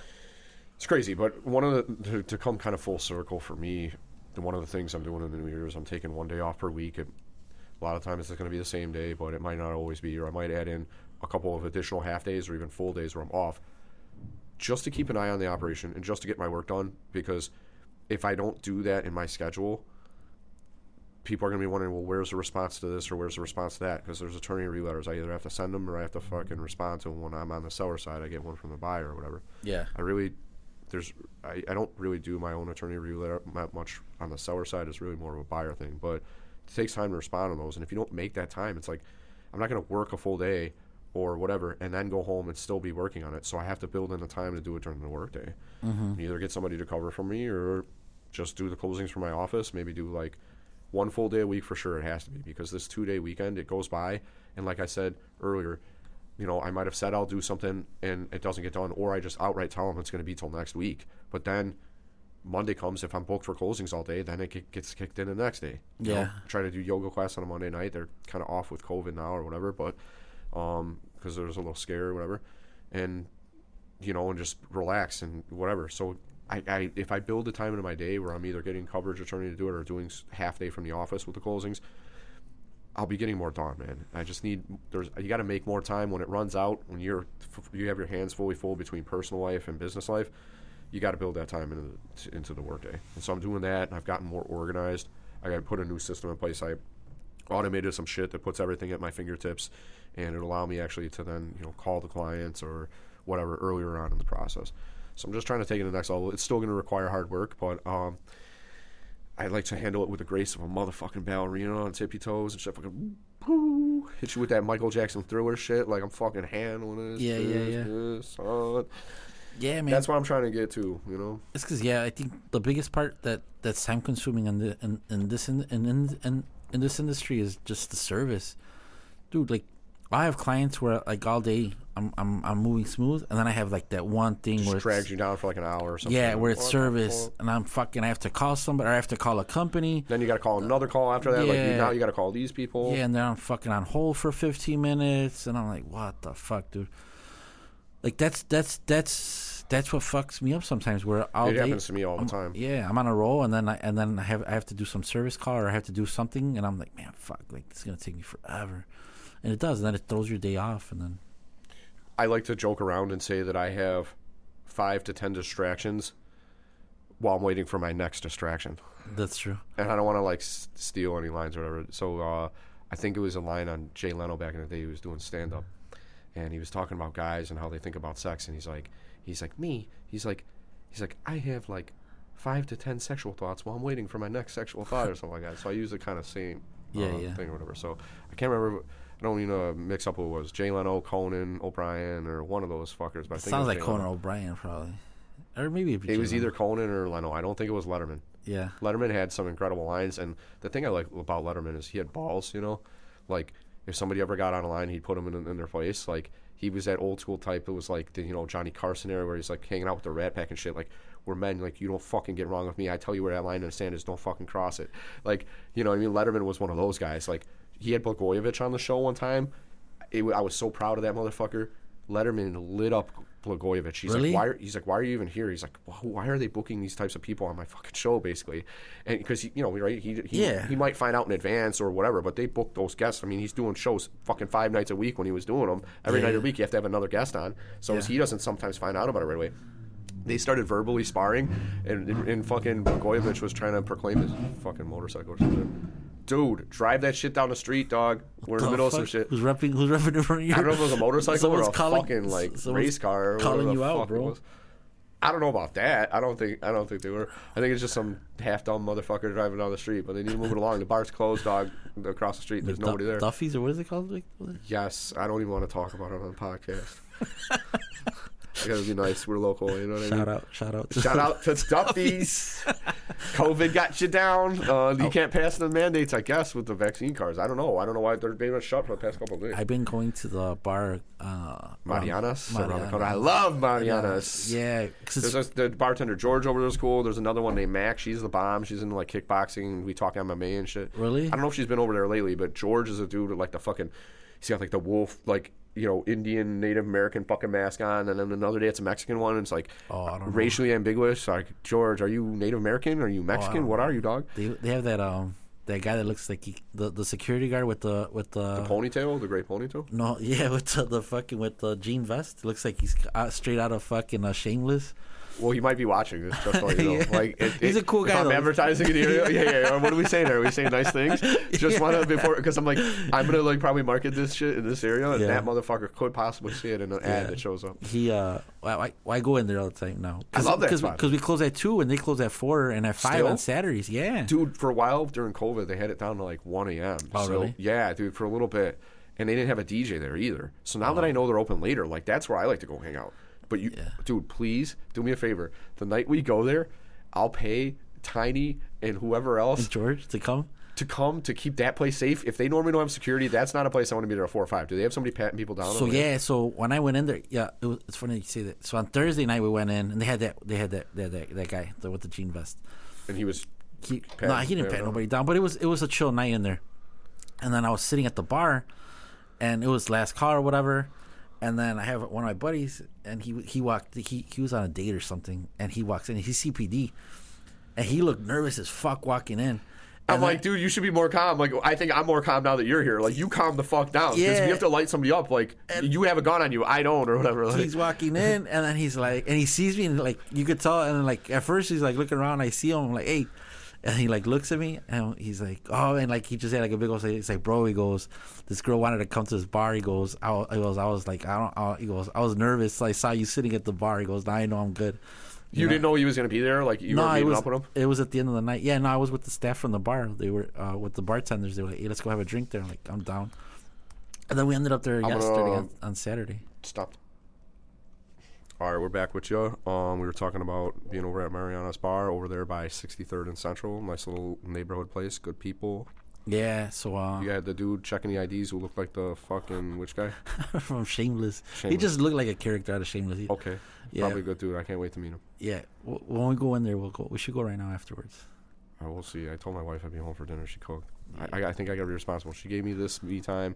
I gotta get back over there, and with every ticking minute, I don't want her to grow more angry. So. I don't know. Okay, she's not gonna be like that. I hope. But I who knows? The later it gets, the worse it is. But we'll definitely stop by there soon. For sure. Yeah, and then went on Saturday. No, bro, they have security on Saturdays. They have a lot of security guards. They have like 4 or 5 guys. You need it, yeah. Yeah, the only thing is you can't tell who's secure and who's not in there. I think that night that I was there on that Thursday, they do that on purpose probably, but I'd like to know who I'm looking to if some shit pops off. Hey, over here. Yeah, that's why like this guy. That's why like at the bar, dude, I have the guys have the security shirts, and then George and Tiny, you can't miss their security. I mean, they have their earpiece on, and they're just fucking big dudes.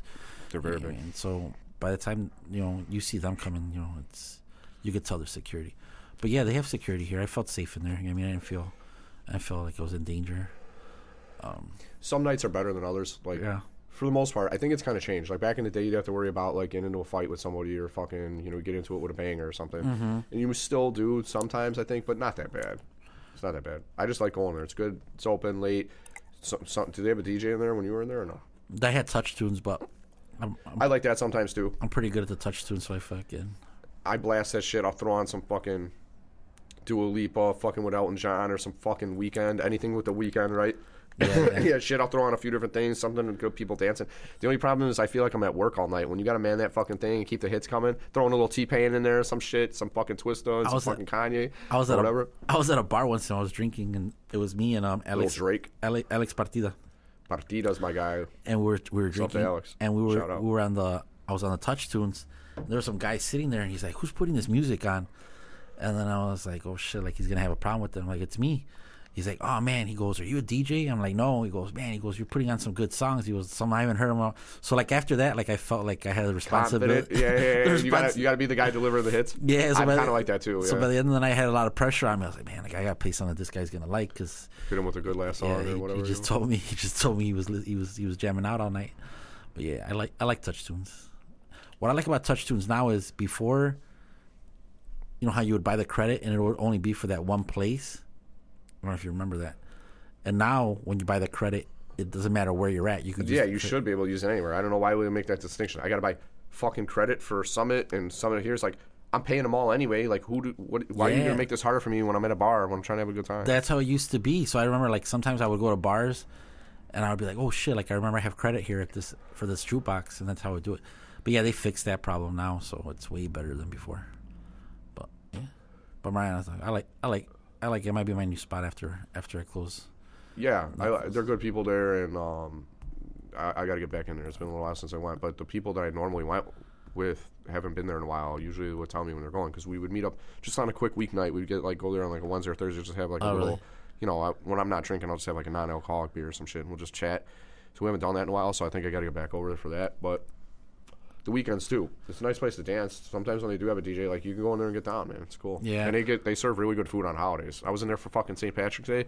Lady owns it is Polish, I think, and she had all sorts of good corned beef. That shit was delicious, dude. And I'm Irish as fuck. That's what they were telling me that the owner brings in food for everybody. Dude, it was good. Yeah, some of the best corned beef I had around here. It was like juicy and had a bit of fat on there, but it tasted good. Oh wow! I murdered a couple plates. I was not real big, but just I went back for seconds. I was like, this shit's worth having seconds, dude. You gotta save room for some seconds. Yeah, I hadn't been there in forever. We used to go to Mr. C's down the street on 63rd. Yeah, I've never been there. It's down here, right? It's a cool little bar. I think you'd like it. I would go in there with a couple of friends. We'll have to check it out one day. Yeah, for sure. And then after we leave there, we would end up there. We would end up here. But it was a long time since I've been here. But yeah, it's still the same place. So still a cool little bar. There was another place, and this is to weave this right into the fucking story. Where I met Tiny, your security guard over there at Studio, and I was really happy to see him when I went over. Like, oh, no shit, dude, for real. I feel like I'm like back at my old spot, Touch of Class, down on 63rd Street. So Touch of Class, there's a Michoacana now, but before that, you're right. It was a 4 a.m. bar, and Tiny was the bartender or the fucking bouncer there. Oh no shit. And he was, to me, he doesn't look like he changed a bit. I mean, maybe his weight went up or down over the years. I'm not really sure, but. When I saw him, like, holy shit, like, dude, I'm glad you're around. I'm glad you're doing security. I'm glad you're active. It's good to see you because he's one of those people, like, you didn't see him after that. You don't know if you'll ever see that motherfucker again in your life. Yeah. So I met him over there. He was just giant dude, and he was so big that he was big enough to fill the doorway there. Like, if you wanted to get in there, Tiny would have to move to the side. You're not moving him. Like, he's taking up the entire doorway. You're not going to knock this guy over. You need a lot more distance to try to run at this guy and knock him over. And he was just always a real cool guy. And when I saw him there, I'm like, dude, good to see you, man. You know? Yeah, he so him and George worked for Studio 63 when I purchased it. George, so you just continue that? Yeah, George has been working for them for like years. Like even at the old studio, he was there. And George is a big guy too. Like he's the one that he's very big. When he stands on the door, like he fills up the whole doorway. 6'4", 6'5", just like all 300 pounds probably. Yeah, or muscle, more, dude. maybe. Like just big fucking. Maybe more. Yeah. 325, 340, just fucking muscle, man. Yeah, dude. I remember. Jesus, I wouldn't want to see that guy angry, bro. I've seen him twice. It's worse than Tony Soprano if that guy gets angry, bro. He'll put you through the wall. I've seen him once angry. And I was just like, George, like, I was like, and I told the guy, like, bro, leave, because no one here is going to be able to stop him if he fucking. That guy would murder somebody with his bare hands. Yeah. Smash their head. Fucking just throw him through a wall, literally, or through a window. Just crush him. Crush him, dude. Yeah. If he got his hands on your neck, a man that big with his hands. Like, yeah. I think he could crush your windpipe or your for sure. throat, dude. I remember one time, there was this guy, he was just done with already, so we kick him out. We escort him out. And then he's outside, and you know he's telling George all this stuff, and we're just like, bro, just go, just walk away, and he tries to hit George. What? And bad idea. Bad idea, dude. He tries to hit George, so George like sees it coming, and then George just does like one of these cartoon things where he just boop, like this, and the guy fucking flies back. What? Yeah. Just off a jab, just bam. Bro, the guy flies back. He falls like on the floor, and then we all run up to him like, bro, stay on the floor. Shut up, like just get out of here, like don't. And he gets up, and then if a man can do that to me, I've learned my lesson the first time. You know, I'm not even gonna ask for anymore. So then he goes. The guy leaves, right? I go back inside, and inside we have a monitor. You know, we could see everything that's going on outside, and dude, it looks like we're having the UFC fight at the bar because all the guys are. And now for tonight's main event of the evening. They're all watching the. They're like, oh, did you see that? The moment that Studio 63 fans around the world have all been waiting for. And then I see like the cops coming or whatever, And then we're like, all right, cool. So I think I might have been there that night. I remember some dude like laying on the ground and fucking like 4 squads were lined up out front. I think that might have been. I was walking away. I was just trying to mind my own business because I don't think he had gotten hit yet. So I was leaving, and I look back, and like the dude's on the floor, and the freaking cops are like, "What happened, man? Like, what did you do to this guy?" So then I'm walking out, and I'm walking out again, and I hear everybody go, "Oh!" When he around, smashed his ass, dude, and I look at the camera, and you see the guy like literally in the air. When he came back for seconds, yeah, he got a 2-piece and a side. Mm-hmm. Oh shit! And I was just like, "What the fuck?" I go back outside, and the guy was on the ground. And that's when the cops were on him already. And they're like, "What happened?" He goes, "Dude." He goes, "This man. I wish. What I didn't think about it back then. I should looked at the camera recordings." But saved them for a place we could watch them when I come over, man, and enjoy those things. So I guess the guy tried to kick George, tried to do like a jump kick, or tried to do like fucking Johnny Cage, Mortal Kombat kick like, this motherfucker. Try to kick George, drop kick him. So George basically just saw the kick coming and just flung him up in the air. So my God. He caught the guy's leg. You and could kill a man that way. And just fucking like tossed him in the air, dude. And the guy fucking. Oh Jesus. And that was it. Like, and it was over with. And the cops got there and everything else. But yeah, but they're good guys though, dude. Like they're honestly, they have way more patience than I do. Like, there's been times I'm glad they do because they have the power to really enforce it if they want to. So, like me, I'm glad you do. You know, I mean, like, I'm glad those guys are patient because I'm like you too. I got a bit of a shorter fuse. Like, I'm not going to wait around for something to happen. I'm going to take an action. You know? Yeah. So, like, there's been times where we've been kicking people out or whatever, and you know, like, it escalates really fast once we're kicking them out or whatever, and.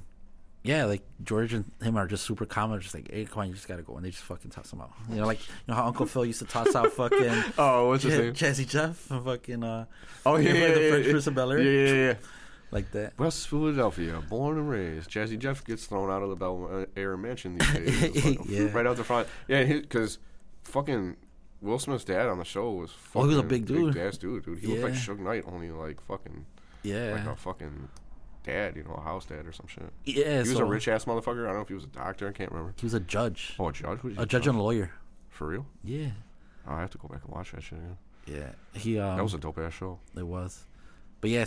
That's. And then Tiny worked there part time. He used to work at another bar. And then he would come in like fire station. I heard he was working at. He worked. I haven't been over there in forever. But. Yeah, he worked at like several different bars. So that was the other thing. When I took over, they only had George at the door, and then it was Nick, the owner. And then so when I took over, I was like, dude, like we don't have enough security here. Like this is we need someone else. So then I told Tiny, I'm like, bro, why don't you just come work for me full time? I'm like, I don't see why you're gonna work at some other bar and then come in at a certain hour. I'm like, I'll give you the whole night. I'm like, come in. He's like, all right, cool. So he started being there. So I have them on the weekends, usually every, full time, especially on Fridays and Saturdays. And then when we started frisking people, I added another security guard to frisk. And then after that, in the back, I added one more guy in the back by the dance floor.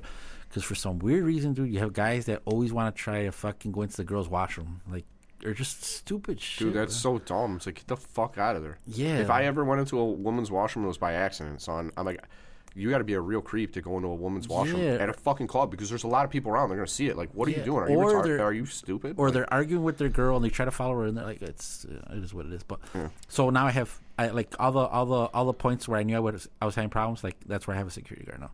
But yeah, but them two, they're staples of the place. And you know what I mean? Like I when I got it, they were already there, and I wouldn't have any other way, dude. I wouldn't. You know what I mean? Glad to hear that. I know I'm safe when I go in there now, for sure. If you got that much security. And I have another guy, bro. This guy is really cool. He used to be security on and off for them also, but he's a security. So his baby mama lives here in Illinois, but he lives in New Orleans. Yeah. And he works security at Bourbon Street. Like in New Orleans, yeah. Yeah, in New Orleans. So, like, he's legit. So, like, once in a while, when he comes into town, he's like, bro, honestly, he goes, at night, he goes, I don't want to just be at home. He goes, if I'm in town, can I come work? I'm like, bro, you're welcome to come and work any day of the week you're here. I'm like, just let me know when you're here. I'm like, and I'll tell one of the, because I use a company for the other guys. I'm like, I'll just tell the company not to send me someone. And yeah, bro, like the nights that he's there, like when I got those 3 guys there, bro, I know, you know what I mean, ain't shit You're gonna covered. happen. Yeah, I'm for sure covered. Yeah, no, I like that feeling of safety because, you know, I really do like your bar, and it's like I said, I wish it was there, or I wish I was at the old one, but with the new one, like I wish I had started going there earlier because like it's a very nice bar inside. I'm guessing, did the bartenders transfer over too, or from the prior owner? So so all the staff that I have now are still from the prior owner. I have one new bartender that one of the bartenders there knew, and I brought her in. What about the cold room? She's part time. The cold room is one of the old bartenders that used to be there, and then I have a new girl. I have 3 new girls that work the coat room. Yeah. And they all switch. I switch different them days out. Or yeah, I switch them off on different days. I had one that didn't really work out, but she was good at what she did, but she just wasn't. She was used to a different atmosphere, and she didn't fit in with everybody there, or she just didn't fit in. She just didn't know how to take orders, I guess, and she was different, so we had to get rid of her. Well, I like it that you own it because, you know, not only is it over here, I've been looking for a place like that. You're an asset to the community, in my opinion. It's nice to go to a place where you feel like everybody knows your name, like it's Cheers, right? Like, yeah. The thing is, like, if I go in there and you let me pass cover, like, I would pay the cover because I want to support your business. But right. if you friggin' let me pass cover, I'm just gonna pay it forward to your staff. Like, I'm gonna give a bigger tip. I'll give the friggin' Coke girl $10. I'll friggin', you know, the waitress, I'll friggin', you know, right. whatever, or maybe even a 20 sometimes, depending on the situation. But right. I just pay it forward, man. With everything I get, like, the one girl, she gave me at Dunkin' Donuts the other day. She gave me something like, she gave me a discount or something. She gave me some kind of coupon. So I paid it forward. I'm like, I want to see how quickly the universe is going to reward you for this. I'm going to put it right into the tip jar. And I felt like in a great mood last year. I sponsored a lot of stuff, and I did a lot of good things, and I helped out a lot of people, and it felt good to be charitable like that. So I hope to carry that forward in the New Year's. But like I said, the IRS did give me pretty good, man. They took a fucking heavy chunk of change out of my pocket. So yeah, I got to rebuild, man. I got to get back in there. Dun, dun, dun, dun. Yeah, bro. I gotta get Rocky mode. I gotta rebuild for the new year. It's like starting a business over again after all the money they take from me. Jesus Christ.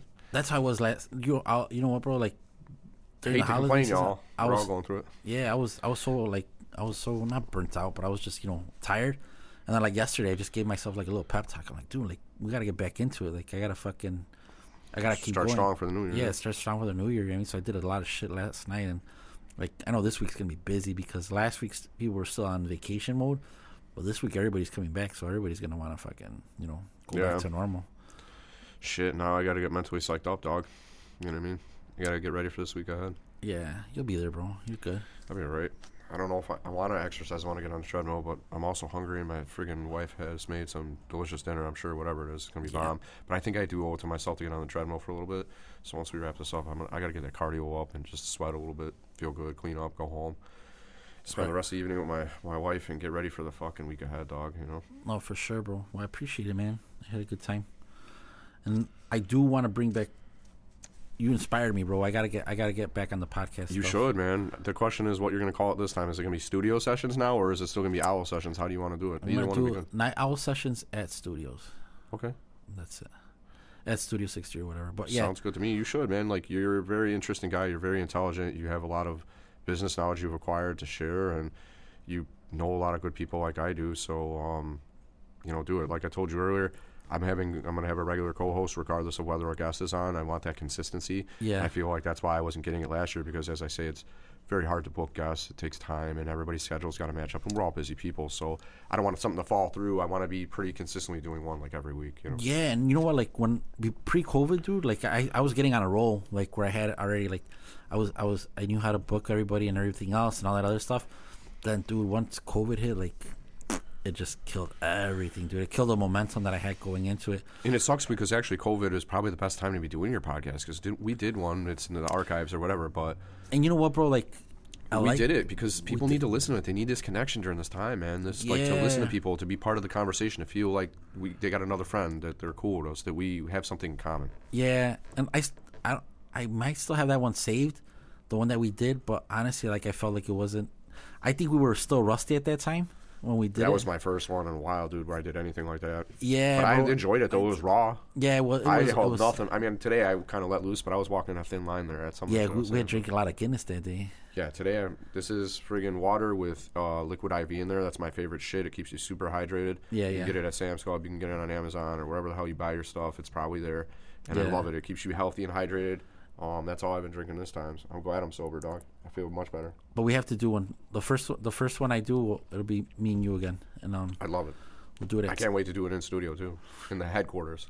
Yeah. Owl's headquarters. For sure, bro. We're gonna do it there. I gotta get back on it. I feel like I need a new laptop for it though, because the laptop that I have isn't it wasn't working. It was too slow. I had to erase everything that I had on there just to refurbish it. Yeah, I mean, I'll give you a place around here where you could grab a laptop for a decent price if you need one. But I mean, this is not like top of the line. What I have here is just a Dell Windows operating system. Fucking Is that what you use just for that, for podcasts? yeah. I mean, it's so this guy that I was getting them off of, he had like deals with these businesses when they were downsizing or getting new models that they would send them to him, and he'd get them on a discount rate and just refurbish them and sell them. Yeah, yeah. So I got a couple that are like that. This one's not the most modern one, but it does a job. This is all I need. So if you're looking for like another place, is go to Error 404 Computers on Archer Avenue, like getting closer to Harlem. It's by like Archer and Sayre, between Archer and Sayre and Archer and Newland or whatever. Okay. They'll have them out there on the counter for like a decent laptop, $200, $250, $300, $350 for just something like that. They can, like, if you want to just have a new one just kind of dedicated to the podcast, because if you're doing a video like we're doing, that takes up a lot of gigabytes of storage. That's what it was. I do have to constantly shift my information off of here. Once I've like uploaded it and shit, I shift it over to an external hard drive because I want to keep the space free on here. So you need probably something with bigger space and whatever. Yeah, because I have like a 3 terabyte thing that I store everything on. Yeah. And that's where I was putting all the podcasts on there. But yeah, no, for sure. Me too. I have that, like, the external hard drive. That's where I was keeping my shit. Yeah. And I have it, like, some of it's on Google Drive too, because if somebody needs to download it or, like, edit it for me or something, even though I'm doing most of that myself. But whatever. But bro, yeah. Great conversation, man. Very well rounded. For those of us who knew it, I hope they enjoyed those little bits of conversation, like hearing about us and our life and our times and shit, and all the cool stuff that we've been blessed to be able to do. And if you haven't, met us before, hopefully you like our characters, and you'll tune in another time and check me out when I'm on Owl's podcast. And there's something that I'm going to say at the end of every episode, and it's a way that I live my life, is that in life, wherever I'm at, I start from a position of respect and kindness. And that's allowed me to get along with a lot of people in good times and bad. And so I encourage everybody out there to do that too and see where it goes. Most of the time, people will give that back to you. And so just be nice and be kind to each other. Everybody's been through a lot of shit. And it's all been in different ways. There's been different kind of bads out there. So look out for each other. Like I said, be good to yourself. Be good to your family. Be good to your community. And stay blessed. Don't stay stressed. Be sharp and stay warm out there. And check us out next time. Tune in on the next episode. Peace.